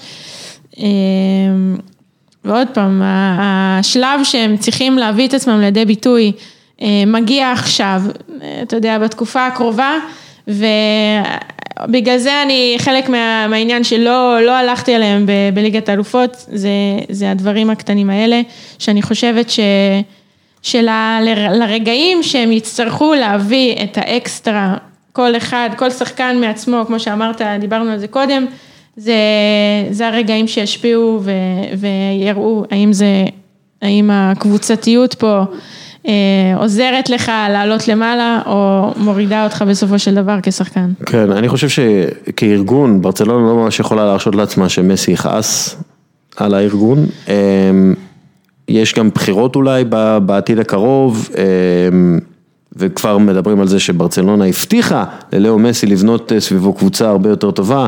אני חושבת שזה העניין, זה העניין שפשוט מסי מרגיש שאין מסביבו קבוצה מספיק טובה, והוא רוצה לקחת תארים, אני לא יודעת, אני חושבת שזה הבסיס לכעס שלו, אחרת אני לא רואה סיבה שהוא יהיה כל כך ממורמר, כי זה קצת מגיע מאיזשהו מרמור על ההנהלה, והרצון להיות יותר טוב. והוא יודע שסופו, עוד פעם, לא בחיים, אבל סופו כדורגלן, כן, הוא בטוחה שהוא רואה את הסוף, והוא רוצה לנצל את שנותיו האחרונות בצורה הכי טובה, וכן, פועל לקראת זה. כן, שוב, האסטרטגיה של ריאל מדריד פשוט הרבה יותר אדירה משל ברצלונה, כלומר, הרבה יותר מסודרת, מאורגנת. מצד שני, שוב, לברצלונה יש את השחקן הזה שקוראים לו מסי, והרבה פעמים גדולה של שחקן אחד, זה יותר מכל אסטרטגיה וכל טקטיקה שבאה מולו. במיוחד כשאנחנו מדברים על שחקן. זה מזכיר לי שהיה את מילאן הגדולה של סאקי, נגד מרדונה של נפולי, מרדונה של נפולי של מרדונה,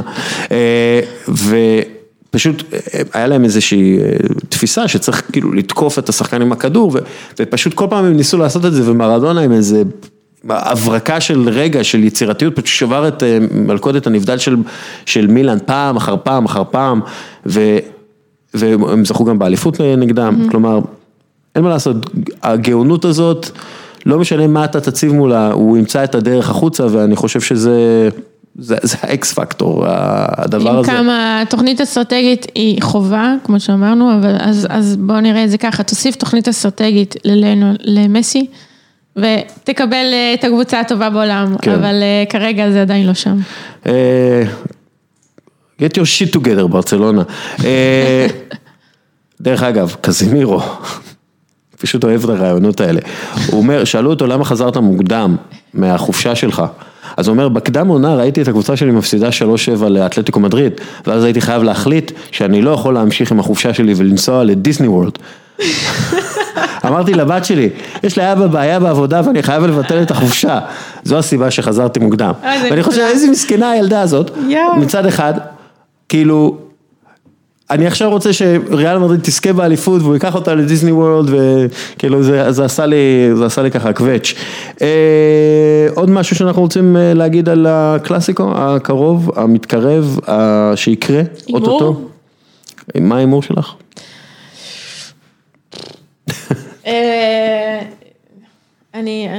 לצערי, אני אלך על טקו, 1-1. או בטח 0-0, כמו שעל הליגה העונה.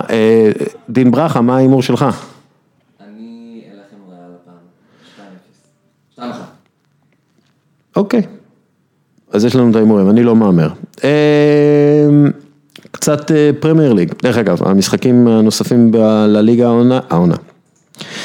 במחזור הבא, אספניול אתלטיקו מדריד, מיורקה, חטאפה, סביליה, למה זה ברח לי פתאום? סביליה או ססונה, בגלל זה ברח לי, כי זה או ססונה.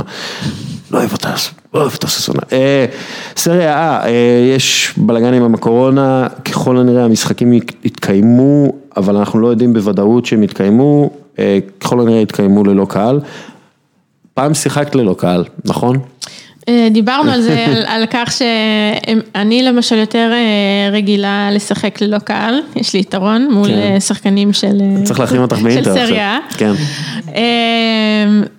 תראה,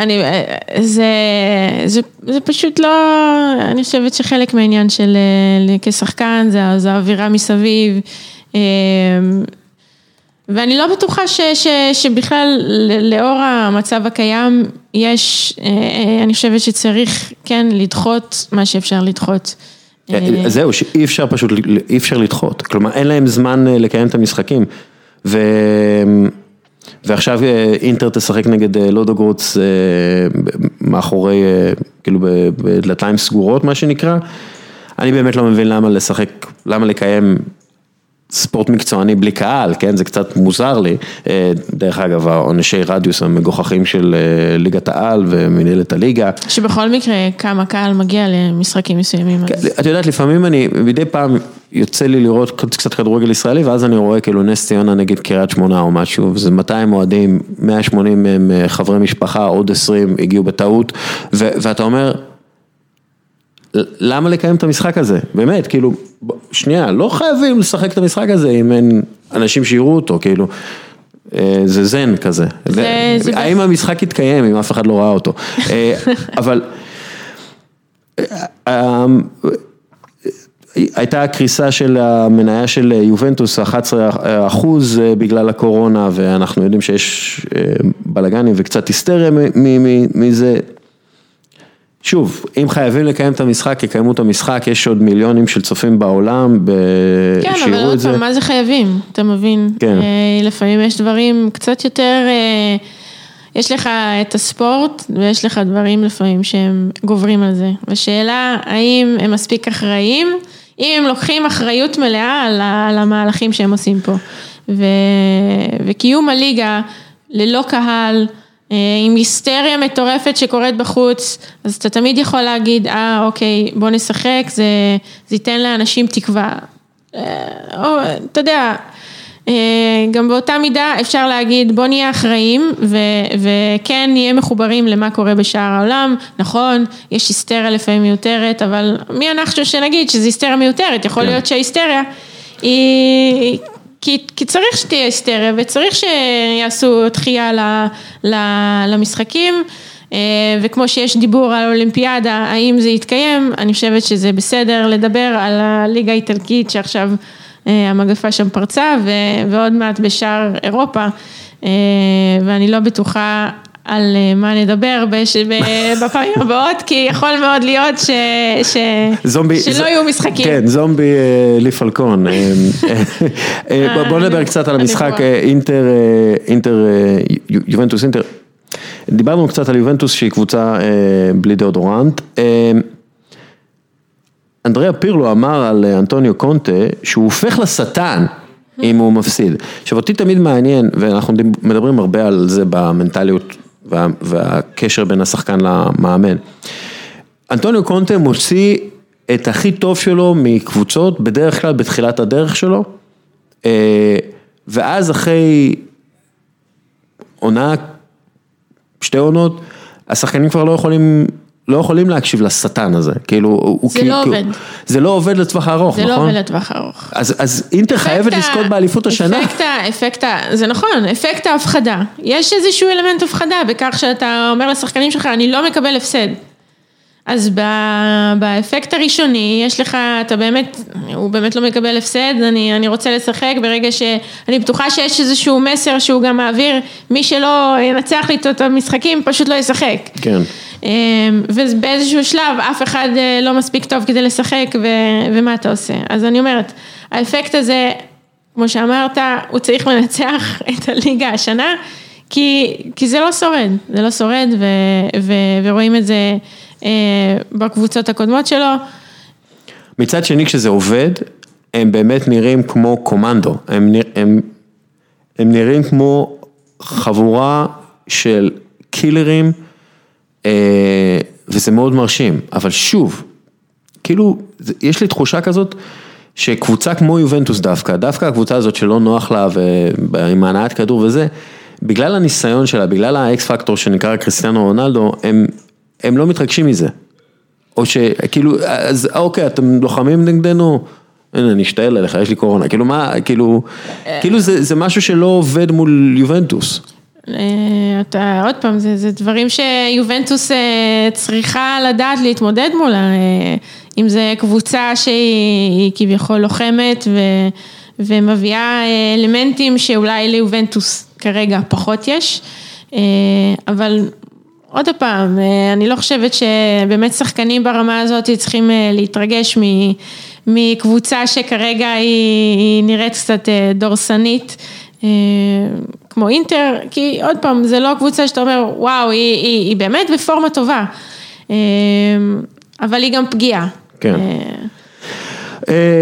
יש בליגה איטלקית גם לאציו בולוניה. דרך אגב, ראיתי השבוע תמונה של אימובילה בחולצה של יובנטוס, וקצת התבלבלתי, ואז נזכרתי, כן, הוא גדל במחלקת הנוער של יובנטוס. אפילו כבש 33 שערים ב-44 משחקים. איפה? ביובנטוס. אימובילה. זה יובנטוס פשוט מגדלת את כל השחקנים באיטליה, אני לא יודע אם אתם יודעים את זה, אבל היא מגדלת את כל השחקנים באיטליה. כנראה יש להם כמה מחלקות נוער. יש להם פשוט מחלקת נוער שפשוט עובדת ממש ממש טוב, ובאמת הרבה מהשחקנים שהם בולטים. אז יש את לאציו בולוניה ומילאן גנואה. דרך אגב, מה את חושבת על זלאטן איברהימוביץ' כל הקטע שלו? כי יש כבר אנשים שאומרים, טוב די, חלאס, אבל אני כאילו מת על זה, אני מת על השטויות האלה. אני מת על השטויות שלו, חוץ מאמירה אחת שהייתה לו כלפי הנבחרת אנשים של שוודיה, שהוא בעצם זלזל באחת השחקניות שבאמת הייתה אמורה לקבל איזשהו, לא פרס, אבל כן, גביע על 100 הופעות, אני לא זוכרת בדיוק מה זה אמר, הייתה לו אמירה מאוד לא יפה כלפי נשים, כדורגל נשים, זלזול, כמו שהוא... למרות שהוא די כאילו... אני לא זוכרת בדיוק את המשפט, אולי, אז מהאמירה הזאת, אני עדיין אוהבת אותו, כי הוא מביא צבע למשחק, והוא באמת שחקן מצוין. אגב, כולם יודעים שהוא סאקר של אשתו בקטע, כאילו אשתו שולטת בו, כאילו כולם יודעים את זה בשוודיה. זה כאילו, זה ידוע שהיא מאוד חזקה בחיים שלו, ואגב, הוא גם מודל על זה כל הזמן, כן? אז אני לא יודע, אני לא זוכר את האמירה, אבל אתה יודע, מדי פעם מתפלק לו הזלאטן. אז אני אומרת, עוד פעם, הוא בסוף הקריירה, אבל זה שחקן שאני בהחלט שמחה שהוא עדיין נמצא, חזר לזירה האירופאית, בארצות הברית, זה עדיין לא שם, אז עם כל הכבוד, עוד פעם, מילאן, כן, זה לא קבוצה שזלטן זלטן לבד יכול להציל אותה. הוא מנסה, אבל לא... זה עדיין, זה לא שם. כן, טוב, נעבור לפרמייר ליג קצת. ארסנל, שמענו סיפורים, קודם כל ניצחון מאוד מרשים על אברטון, הייתם יכולים להאזין לזה בלוינטון בכל יום שני, הם לא ישחקו בסוף שבוע הזה, כי מנצ'סטר סיטי, הקבוצה שהם היו אמורים לשחק נגדה, תשחק בגמר גביע הליגה המרגש נגד אסטון וילה, אבל שמענו סיפורים על כך שמיקאל ארטטה נכנס במטאו גונדוזי, כחלק מהסדר החדש במועדון, אדו גם תמך בו בנושא, גם שמה... הראה את המשקל שלו ואת החשיבות שלו, ומדברים על זה שכולם מאוד התרשמו מהמסר הזה שההנהלה והמאמן העבירו, שזה מסר מאוד מגובש ומאוד אחיד. קודם כל, את ההשפעה של ארטטה מבחינה טקטית אפשר היה לראות מיד, באמת, תוך שנייה אפשר היה להבין, זה מה שארסנל רוצה לעשות, זה מעניין, וזה לא במקרה, אבל אפשר גם לזהות עכשיו התנהלות אחרת, והתנהגות אחרת, וזה לא סתם, וזה לא במקרה. מיקאל ארטטה והצוות שלו יושבים עם השחקנים, אחד על אחד ובאופן כללי, ומראים להם רגעים במשחק, בהם שפת הגוף שלהם הייתה שלילית. שלילית כלפי שחקנים אחרים, או שלילית באופן כללי. אז הם ממש כאילו לקחו קטעי וידאו, ואמרו לו, תקשיב, חביבי, אתה רואה איך שאתה צועק על השחקן הזה? זה לא עוזר, כן? כי שפת גוף שלילית, קודם כל יכולה להוביל לטעויות של שחקן, שהוא חושב על מה השחקן האחר אמר לו, או מה הוא העביר לו במסר הזה, וגם לנרפות. כלומר, כשאתה מתעצבן על מישהו, אתה לשנייה מאבד את הריכוז, ואז בדיוק, מה זה אומר? מישהו תוקפים אותך. שפת גוף שלילית זה אומר, אתה לא מרוכז במשחק. ושפת גוף שלילית יכולה להיות כלפי עצמך, כלפי החברים שלך, כלפי השופט, וכל הדברים האלה ביחד רק מבליטה את העניין שאתה לא במשחק. ושחקנים לא מבינים את זה, ההתעסקות בשופט, ההתעסקות במהלכים של החברים שלהם שלא הצליחו, זה לא עוזר. וזה, אני חושבת שהיפה הוא לראות איך שחקן מתאושש מהסיטואציות האלה, איך אתה כשחקן מתאושש ממסירה לא טובה של עצמך, ממסירה לא טובה של החבר שלך.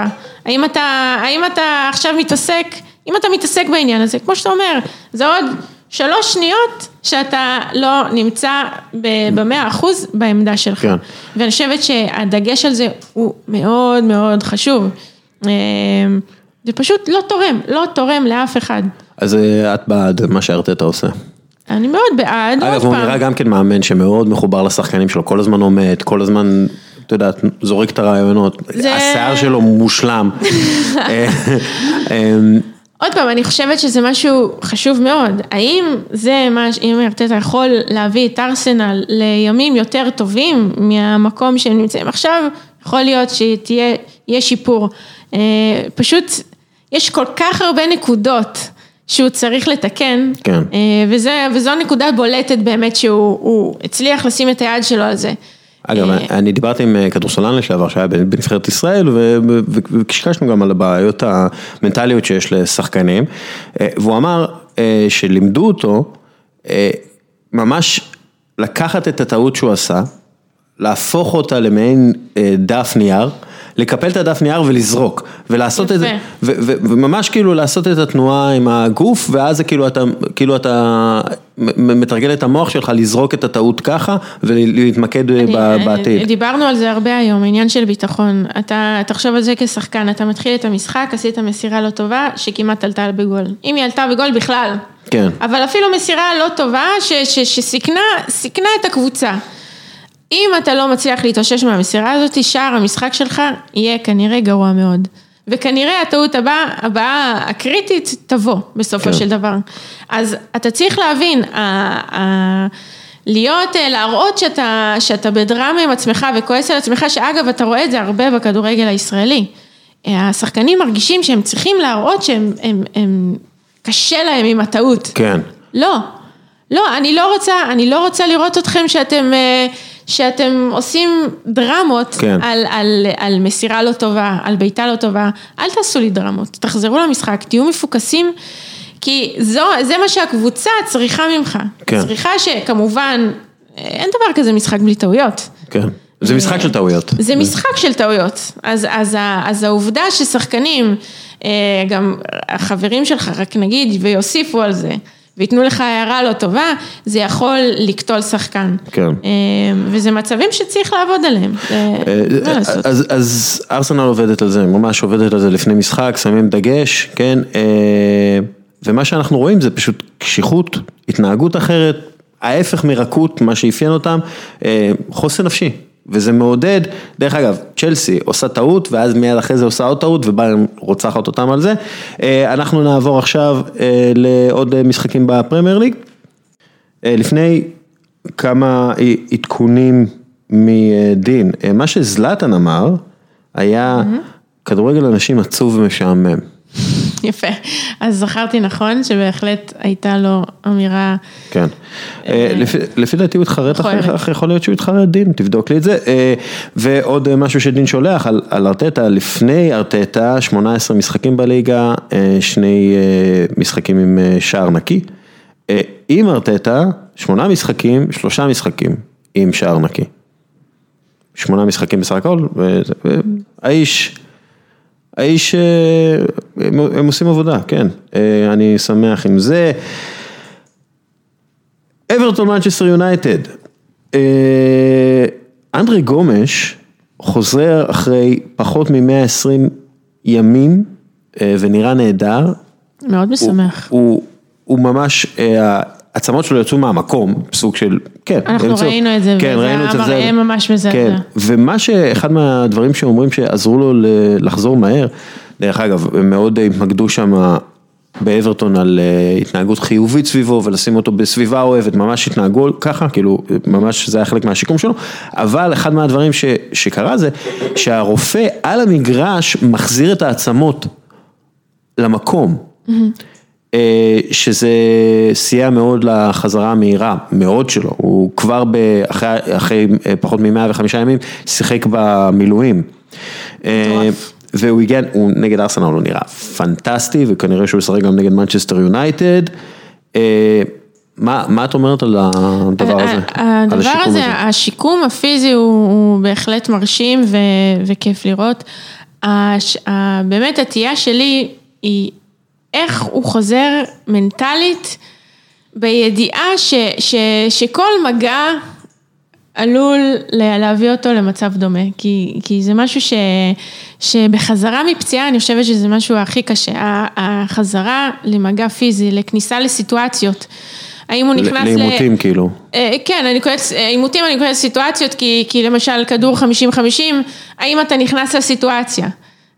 זו באמת תהיה שאלה שאנחנו נראה, אמנם זה שהוא חזר אומר שהוא כנראה בכבר סביבות ה-80-90% מבחינת הראש שלו, אבל אני בהחלט כל כך שמחתי לראות שהוא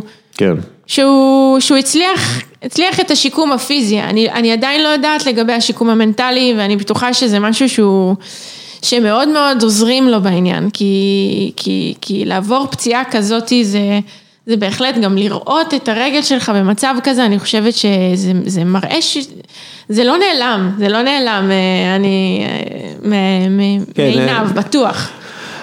זה PTSD בטוח, אבל אתה צריך, זה כאילו, אתה צריך להיות ממש חזק מנטלית כדי לעבור את זה טוב, ולחזור למה שהיית פעם. אהרון רמזי ראינו שהצליח לעשות את זה, ראינו הרבה אחרים שלא הצליחו לעשות את זה. כן. אבל שבירת רגל כזאת, באמת, זה משהו שמאוד קשה. איך את, דרך אגב, עם החזרה שלך מהפציעה, מבחינה מנטלית? אז עוד פעם, החזרה שלי עכשיו פיזית, אני חושבת שאני סביבות 80%, זאת אומרת שאני בריאה מספיק כדי לחזור לשחק, אבל עדיין יש לי עוד עבודה כדי להחזיר את הפיזיות, ואני חושבת שמשהו חשוב אחרי פציעה זה, המטרה שלך היא לחזור עוד יותר פיזית, עוד יותר בכושר, עוד יותר חזק, כי יש איזשהו אלמנט שאתה מאבד עם הפציעה, אין מה לעשות. בסופו של דבר פציעות לוקחות את השחקן אחורה, לא יעזור כלום. תגידי, בגלל שאני עוקב אחריך באינסטגרם והאינסטוש וכל זה, יש מצב שאתה עכשיו עובדת הרבה יותר ממוקד מאשר פעם? כי אני רואה איזה אופי, אני רואה פשוט אופי לתרגילים שאת, זה נראה הרבה יותר ממוקד או שזה רק קשור לפיזיותרפיה? לא, תראה, העניין הוא שהפיזיותרפיה היא גם משתנה על פי איזה שלב אתה אחרי הניתוח. כן. ועכשיו אני בשלב שטכנית אני יכולה פשוט לעשות חדר כושר, משקולות ואני אהיה בסדר. אבל אני מבחינתי זאת לא הייתה אופציה, אני אמרתי, אני כן רוצה לשלב בעצם את האימוני כושר שלי עם אימונים שהם ספציפיים לחיזוק הגוף. אז בהחלט אתה יודע כספורטאי, עם השנים אתה יודע מה הגוף שלך צריך, ובמיוחד ככל שאתה מתבגר, אתה גם צריך להיות יותר ספציפי, כי אחרת אתה מתפזר, וההתפזרות הזאת תוביל לדברים לא טובים. כן. כגון פציעות, כי אתה אומר, שחקן יכול להשקיע את כל זמנו באימונים, אבל אם האימונים יהיו לא מספיק ספציפיים, אז אתה תראה פציעות, אין מה לעשות. אז אני שמח לראות שאת יותר ספציפית. אני משתדלת, תמיד יש מקום לשיפור, אבל עוד פעם, אנחנו חושבים שאנחנו בשליטה, אין לנו שליטה על כלום, אבל אחרי הפציעות שלי, אני חושבת שאני במיינדסט של אני אעשה כל מה שאני יכולה, בצורה הכי טובה, ומה שצריך לקרות יקרה, אבל אני נהנית מהרגעים שיש לי על המגרש, וזה גם איזשהו יתרון, אני חושבת כשחקנית, שאתה בא ממקום הרבה יותר נינוח, הרבה יותר מעריך את הכדורגל, אני כן רואה את הסוף, כמו שאומרים, אז אני אומרת, יש לי ככה וככה שנים, אני רוצה לעשות אותם בצורה הכי טובה, ולהיות אני השחקנית הכי טובה שאני יכולה להיות. וזה מוביל אותך באמת לעבודה יותר ספציפית, כמו שאמרת.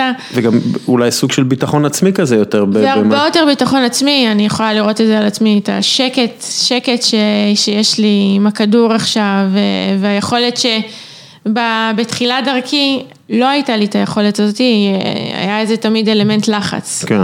של אתה רוצה לעשות הכל מהכל ולהצליח בהכל, וכמו שדיברנו, אין דבר כזה, אתה עושה טעויות במגרש, אבל עוד פעם, כל הדברים האלה, אני פשוט תמיד רוצה להאמין שאני לומדת, כן. תמיד לומדת מהדברים, ומכל הדבר הכי קטן, זה משהו שכן, לרדת לפרטים הקטנים, אני חושבת שהגיל מביא איתו, ואם שחקן יש לו את זה כבר מגיל 20, זה מדהים, אבל אצלי ספציפית זה הגיע בשלב הרבה יותר מאוחר של לרדת לפרטים הקטנים, לראות איפה אני יכולה להשתפר ולשים את הדגש איפה שצריך. רק להזכיר למאזינים, את בת 27, אז כאילו יש לך עוד כמה שנים טובות. אני תמיד אומרת שיש לי נשמה עתיקה, וגם אמרו לי את זה אנשים, אז אני מחברת את זה גם לכך, נכון שאני מדברת כאילו אני בת 35, אבל את מבחינתי את מיידלה. מיידלה, לגמרי, אני לא רואה את זה כדבר שלילי, עוד פעם, אני חושבת שעל המגרש זה דווקא דבר טוב שאתה... טוב להיות צעיר ובריא, אגב, אני לא אומרת לעצמי, אני זקנה, אז אני לא אעשה הגנה, לא. אני עושה הגנה כמו כולן. אפרופו הגנה, באמיתי או לא באמיתי, רק קבוצה אחת עשתה יותר שערים נקיים באירופה העונה בכל התחרויות מאשר מנצ'סטר יונייטד. באמיתי או לא באמיתי? כן. הבודק עובדות שלנו אומר כן עם הראש, אז כן. מנצ'סטר יונייטד 17 שערים נקיים מ-42 משחקים, רק פריס סן ז'רמן, 22 שערים נקיים מ-41 משחקים, השיגו יותר שערים נקיים, ופריס סן ז'רמן עשו את זה בליגה הצרפתית. בליגה הצרפתית, בדיוק. כן, אז מנצ'סטר יונייטד, הקבוצה עם ההגנה הכי טובה באירופה, מה את אומרת? עדיין השפעת פרגי, אני לא יודעת. השפעת מוריניו אולי. השפעת, כן. אברטון שיחקו טוב מאוד נגד ארסנל שיחקו טיפה יותר טוב ולכן הם ניצחו בזה, מה שאפשר לראות גם כן את ההשפעה של המאמן בצורה ניכרת, מצד שני, תראו, הסגל של אנצ'לוטי, הוא לא קנה אף אחד כי הוא הגיע, הוא לא זה, הסגל שלו מלא בשחקנים שהוחתמו על ידי 5 מאמנים שונים, דיוויד מויס 2, רוברטו מרטינס 2, רונלד קומן 7, סאם אלרדייס 1, מרקו סילבה 10, 7, סליחה, אני, למורל הראשון שלי שלום.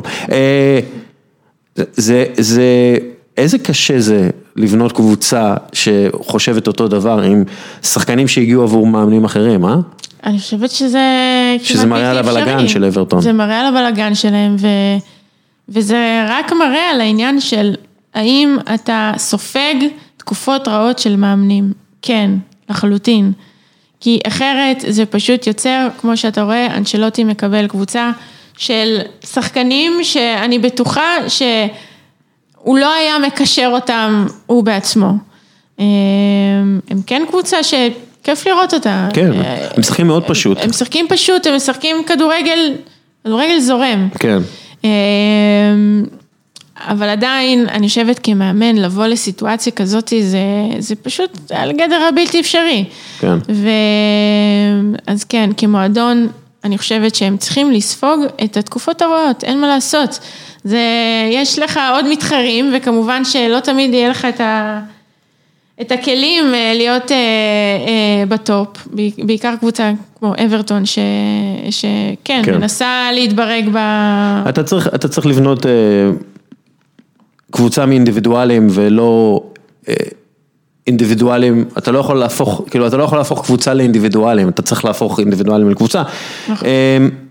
טוב, נעבור זריז, ליברפול נגד ווטפורד נגד ליברפול עם 79 נקודות אחרי 27 מחזורים, זה יותר מאשר, לא יותר, זה בדיוק אותו דבר כמו מנצ'סטר יונייטד שזכתה בטראבל ב-99, ובדיוק כמו ארסנל שסיימה ללא הפסד ב-2004, ליברפול ברצף של 18 ניצחונות, שיא פרמייר ליג משותף עם מנצ'סטר סיטי, שיא כל הזמנים של ליברפול בליגה האנגלית, זה 18 ניצחונות, מ-1972, היא צריכה עוד 12 נקודות כדי להבטיח אליפות, אם תעשה זאת בארבעה המשחקים הקרובים, כי אם היא מנצחת את כל המשחקים, וגם הקבוצה מאחורי הסיטי עושה את זה, אז היא פשוט תזכה באליפות הכי מוקדמת, מאז מנצ'סטר יונייטד ב-2001. אנחנו לא רוצים לראות את זה.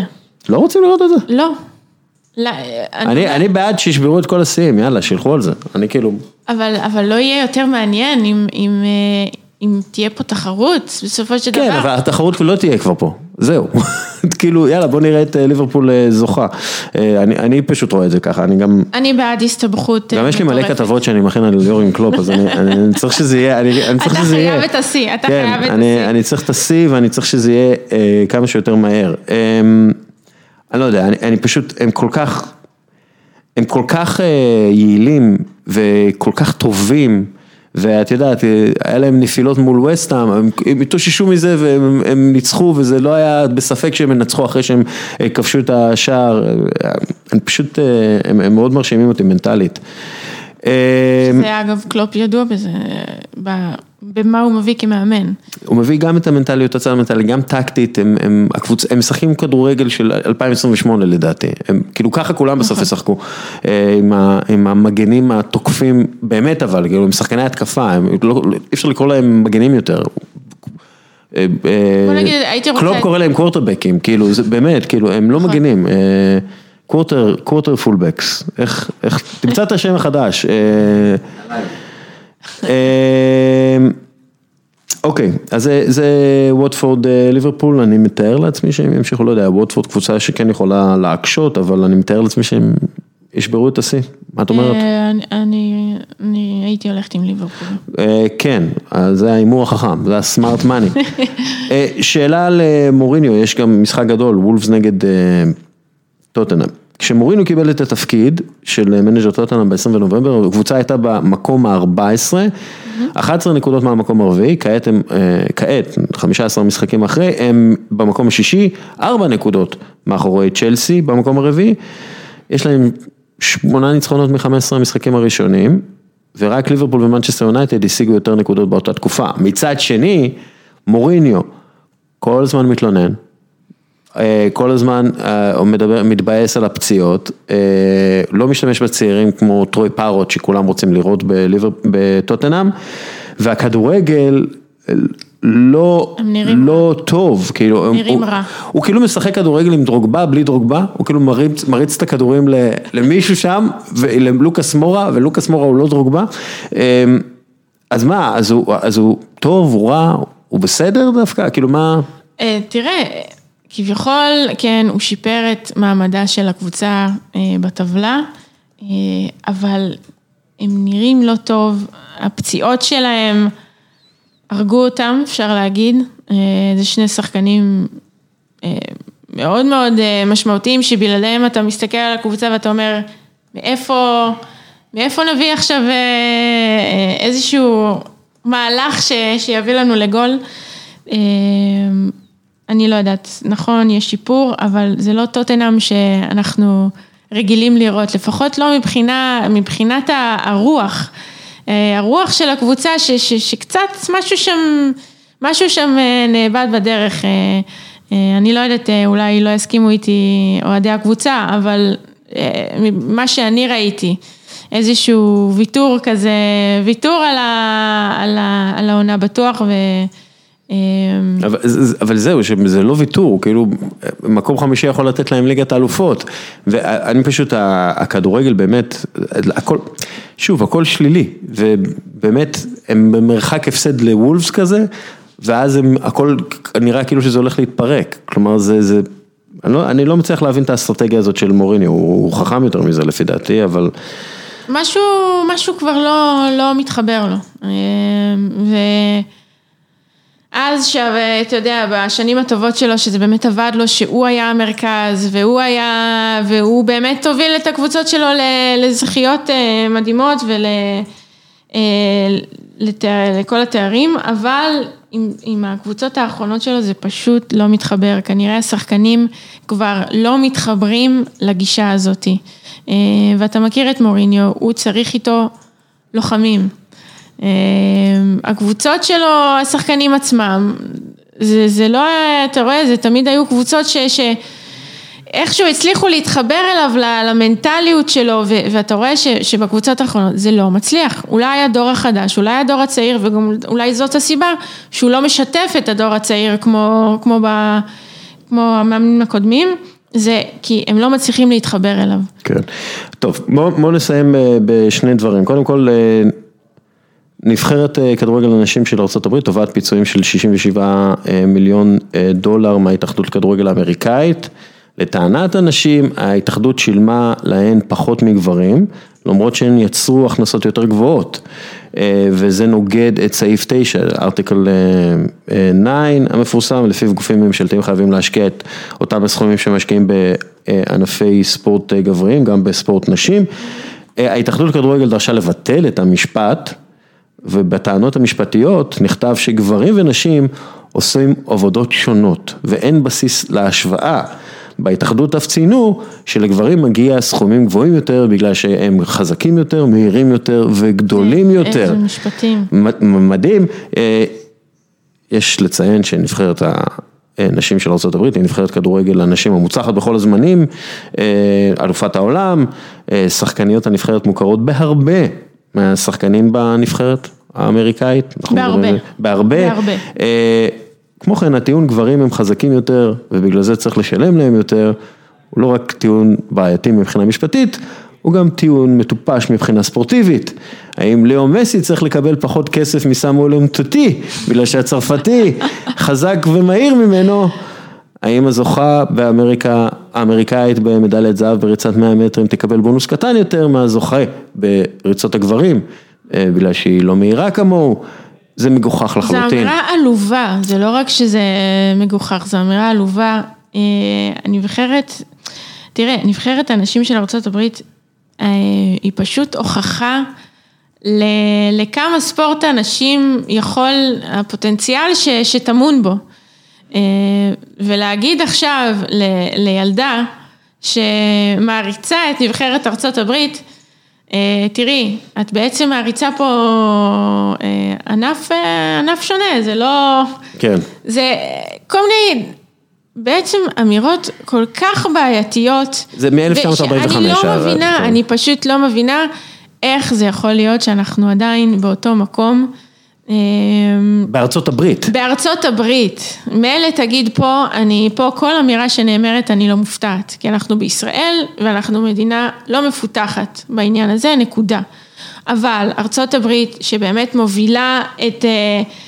אין מה לעשות, הספורט האנשי שם הוא ברמה הכי גבוהה, ותמיד היחס כלפיהן היה לספורטאיות, כל דבר, וכדורגלניות, אז באמת זו אמירה שצורמת לאוזניים, לא, זה ממש מגוחך, וזה משהו שהוגש לבית המשפט.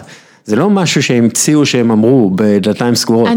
הם הגישו את זה לבית המשפט. עליהן כשחקניות, איך הן עדיין מצליחות לשחק עבור ההתאחדות הזאת, אחרי אמירה כזאת. זה פשוט נורא, אגב, בתור הגברים של הכדורגל הייתי עושה משהו. כלומר, על מה אתם מדברים כאילו? על מה אתם מדברים כאילו? זה פשוט, נכון, זה מוזר גם שהם לא... עמדו לצידן, אני חושבת, בדבר הזה. כן, אני לא יודע מה, את יודעת, שוב, הם לא, זה לא, אם קריסטין פולסיק יגיד משהו, אז אולי מישהו יהיה אכפת, אבל למי אכפת ממה שיש לשחקן? למי אכפת, ואני בטוחה שהם גם יש פה איזשהו אפקט פחד, אבל האפקט פחד הזה לאורך השנים ראינו, זה מוביל לדברים רעים, הפוך, שקוראים דברים כאלה, אני חושבת שכולם צריכים לעמוד ולהגיד, זה לא יכול להתקיים יותר, האמירות האלה לא יכולות להתקיים יותר, במקום שאנחנו נמצאים. בעולם מודרני. בעולם מודרני שאני רוצה... עם אנשים חושבים, עם הומו סייפיאנס כאנשים מנהלים. כן. זה מזכיר לי קצת משהו שלאון גורציק, הקשר של ביירן מינכן אמר, הוא דיבר על זה שמבחינתו שחקני הנבחרת הם שגרירים עם מכנסיים קצרים, שאני אוהב את הביטוי הזה, זה ביטוי שגם פריץ וולטר אמר, שהוא היה כוכב לשעבר, ואז הוא אמר, השחקנים צריכים לדבר על הדברים האלה גם, והוא הצביע על מייגן רפינו, ואמר, היא לא מפחדת להגיד שום דבר, וככה זה צריך להיות, ולמרות שהיא חוטפת שיטסטורם מדי פעם, נכון. היא חייבת להגיד את זה. יש איזושהי אחריות, יש אחריות, אני חושבת, כשחקנים מובילים, ובוגרים, בוא נגיד את זה גם, כשחקן צעיר אתה פחות גם מבין את ההשלכות של האמירות האלה ושל בכלל המחשבה הזאת, בתור שחקן בוגר ומוביל, כן צריך לקחת אחריות, וכמה שיותר שחקניות ושחקנים כמו רפינו שיהיו לנו, אני חושבת שזה רק יביא אותנו למקומות יותר טובים, ואפקט הפחד, אני מאוד מקווה שהוא ייעלם, כי זה קשה לראות שחקנים שמפחדים מלהביע את דעתם. ובמיוחד עכשיו, שבוע הבחירות, תביעו דעתכם בקלפי, תעשו את זה נכון, אני אומרת, אני לא מצפה מאף שחקן שיהיה מוביל דעה פוליטית, אבל זה בסדר לקדם את מה שאתה חושב, במיוחד שמדובר בזכויות אדם ובזכויות בשוויון ובדברים כאלה, שאני חושב שמבחינה פוליטית הגענו לסיכום שנשים וגברים הם צריכים את אותו זכויות, כאילו אני חושב, אני לא בטוח, אבל אני מאמין שנשים וגברים הם בני אדם, ולכן צריך להתייחס אליהם כאל בני אדם. נכון. אני יודע שזה דעה מאוד שערורייתית, ממש. כן, גם לא אכפת לי דרך אגב אם את תשירי. את יכולה לשיר? את רוצה לשיר? לא אכפת לך, אוקיי. כן, תשירי, תני באיזה סולו. אנחנו נחסוך. כן, כמה שאלות מהמאזינים. נועם יערי שואל, האם בקצב הנוכחי אלפונסו דייביס יגדל להיות המגן השמאלי הכי טוב בעולם? אגב, לא אמרנו את השם שלו, אבל הוא היה מטורף נגד צ'לסי. אגב, הייתה לו בת זוג כדורגלנית, קנדית. מה קרה? למה? אני לא יודעת, אם עדיין, אני רק יודעת שבעבר, בכל אופן, לחלוטין, הוא בדרך לשם, נכון? אני לא... הוא נראה כאילו יש לו הכל, קודם כל יש לו סוג של, הוא לא כל כך גבוה, הוא 1.82, 1.83, משהו כזה, דין, תבדוק לי. אני מתאר לעצמי, לפי, אני לא ראיתי, לא בדקתי, אני מתאר לעצמי שהמינימום שלו זה 1.81, הוא כאילו, כן, עליתי על זה. אני טוב בלזהות איזה גובה יש לאנשים, כן. והוא זז כמו שחקן NBA, עכשיו, יש לו פשוט גם את התנועות גוף האלה, וגם את השינוי כיוון הזה, זה כאילו, הוא כאילו שובר קרסוליים, מה שנקרא, זה ליריבים. אני חושבת שזה בהחלט הבסיס האתלטי, הבסיס האתלטי שמקבלים בצפון אמריקה, ששמים עליו את הדגש הכי גדול, והוא באמת על זה מביא לך,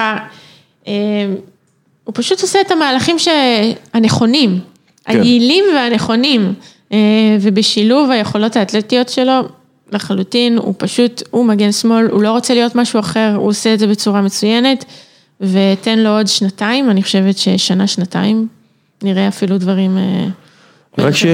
רק שישאר בריא, הוא באמת שחקן, הוא בכלל לא מגן שמאלי, הוא קשר התקפי, והפך למגן שמאלי. זה היופי. כן, כמו בוקאיו סאקה מארסנל ורבים אחרים, גם יש לי קול, היה שחקן התקפי. מאי ביבי, יש לנו שאלה מביבי. מי הם שלישיית הקשרים הכי טובים שריאל מדריד יכולה לפתוח אותם בקלאסיקו? האם הצבתו של קרוס על הספסל במשחק נגד סיטי השפיע על המשחק? כן, קרוס היה פצוע, או שהוא נפצע ורצו לשמור אותו לקלאסיקו. לא היה להם את השליטה במגרש, הרבה בגלל שקרוס לא היה שם כדי לקחת את הכדור ולעשות את מה שתיאגו עושה טוב, וזה לחלק את הכדורים. אני אוהב את קזמירו, ולוורדה וקרוס. מודריץ' אתה לא... מודריץ' אין לו את הרגליים כמו לאחרים, ואתה צריך רגליים. אני לא יכולה לוותר על מודריץ'. כמחליף? לא. בסוף משחק? או שהוא לא, לא, לא. אז מה, איך את פותחת? בלי ולוורדה? בלי קרוס? בלי קזמירו? לא, קזמירו, מודריץ', ואז פה השאלה... אבל ולוורדה, לוותר על ולוורדה. אנחנו דיברנו עליו, ואני חושבת שהוא עדיין לא מוכן. כן? לא, שלא תביאו לו נכון, אני פשוט אומרת למשחק הספציפי הזה, זה התלבטות קשה, אבל אני לא מוותרת על מודריץ'. אולי לשחק עם מודריץ', לא, אבל זה לשנות את כל המערך. כלומר, אני לשחק מעין קריסמס טרי, איך קוראים לזה? עץ חג המולד? או דיימונד, לשחק כאילו עם קזמירו מאחורה, קרוס ומודריץ' ואז ולוורדה יותר, או מודריץ' טיפה יותר למעלה. לא, מודריץ' למעלה וולוורדה אחד הצדדים. אתה מוותר על הריווח שלך. לא יודע, אני חושב שמודריץ'... אוקיי, אתה שם את מודריץ' בחוץ, אני כן, אין מה לעשות, לעת זקנה. ניצן זיצר שואל, האם הקורונה יכולה להשפיע על קיום האולימפיאדה או לביטול ליגות באירופה? כרגע זה נראה שכן, אני לא יודע אם זה יקרה. נראה שכן, ועוד פעם, אני לא, זה לא משהו שהוא, יש ספורט, אבל גם יש דברים לפעמים יותר חשובים. בוא, באמת, נשים הכל בפרופורציות. יואב אבוד, אני אוהב את השם הזה, אבוד. מה לפי דעתכם ברסה צריכה לעשות כדי לחזור לגדולה שלה?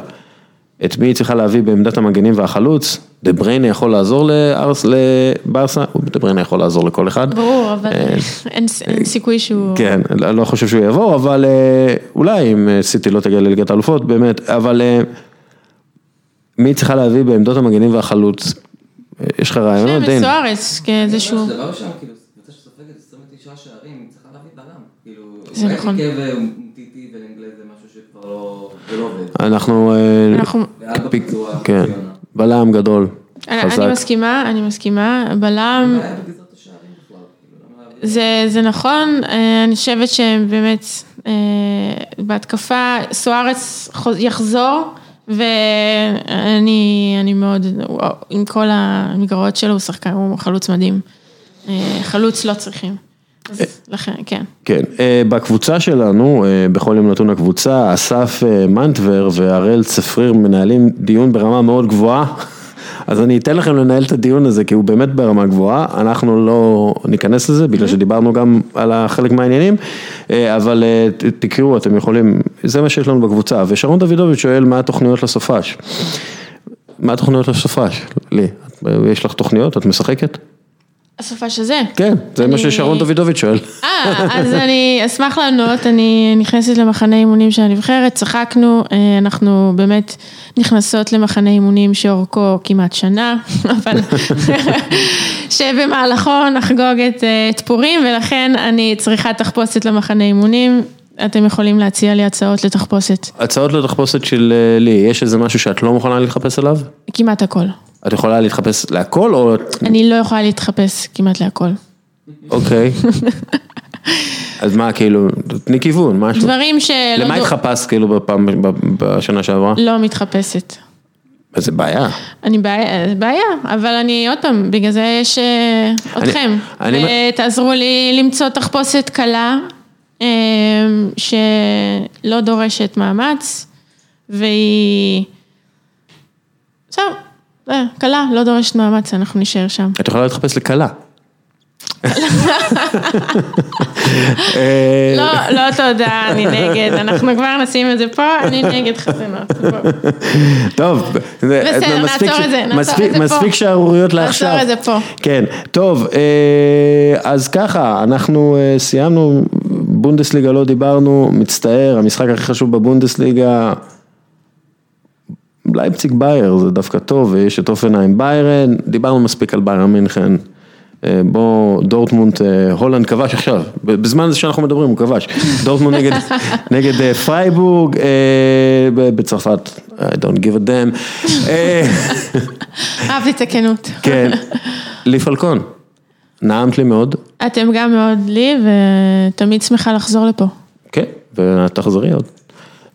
דין ברכה. תודה רבה לך, עמית, תחזיק מעמד. עמית, אנחנו שולחים בריאות. prayers, איך אומרים, thoughts and prayers לעמית. תודה רבה לקפה טורקי אלית לחסות, ותודה רבה ללשכת המסחר הודו ישראל על החסות לפירוט הפרק. ותודה רבה לך, מאזין יקר, שנשאר עד הסוף. יאללה, ביי.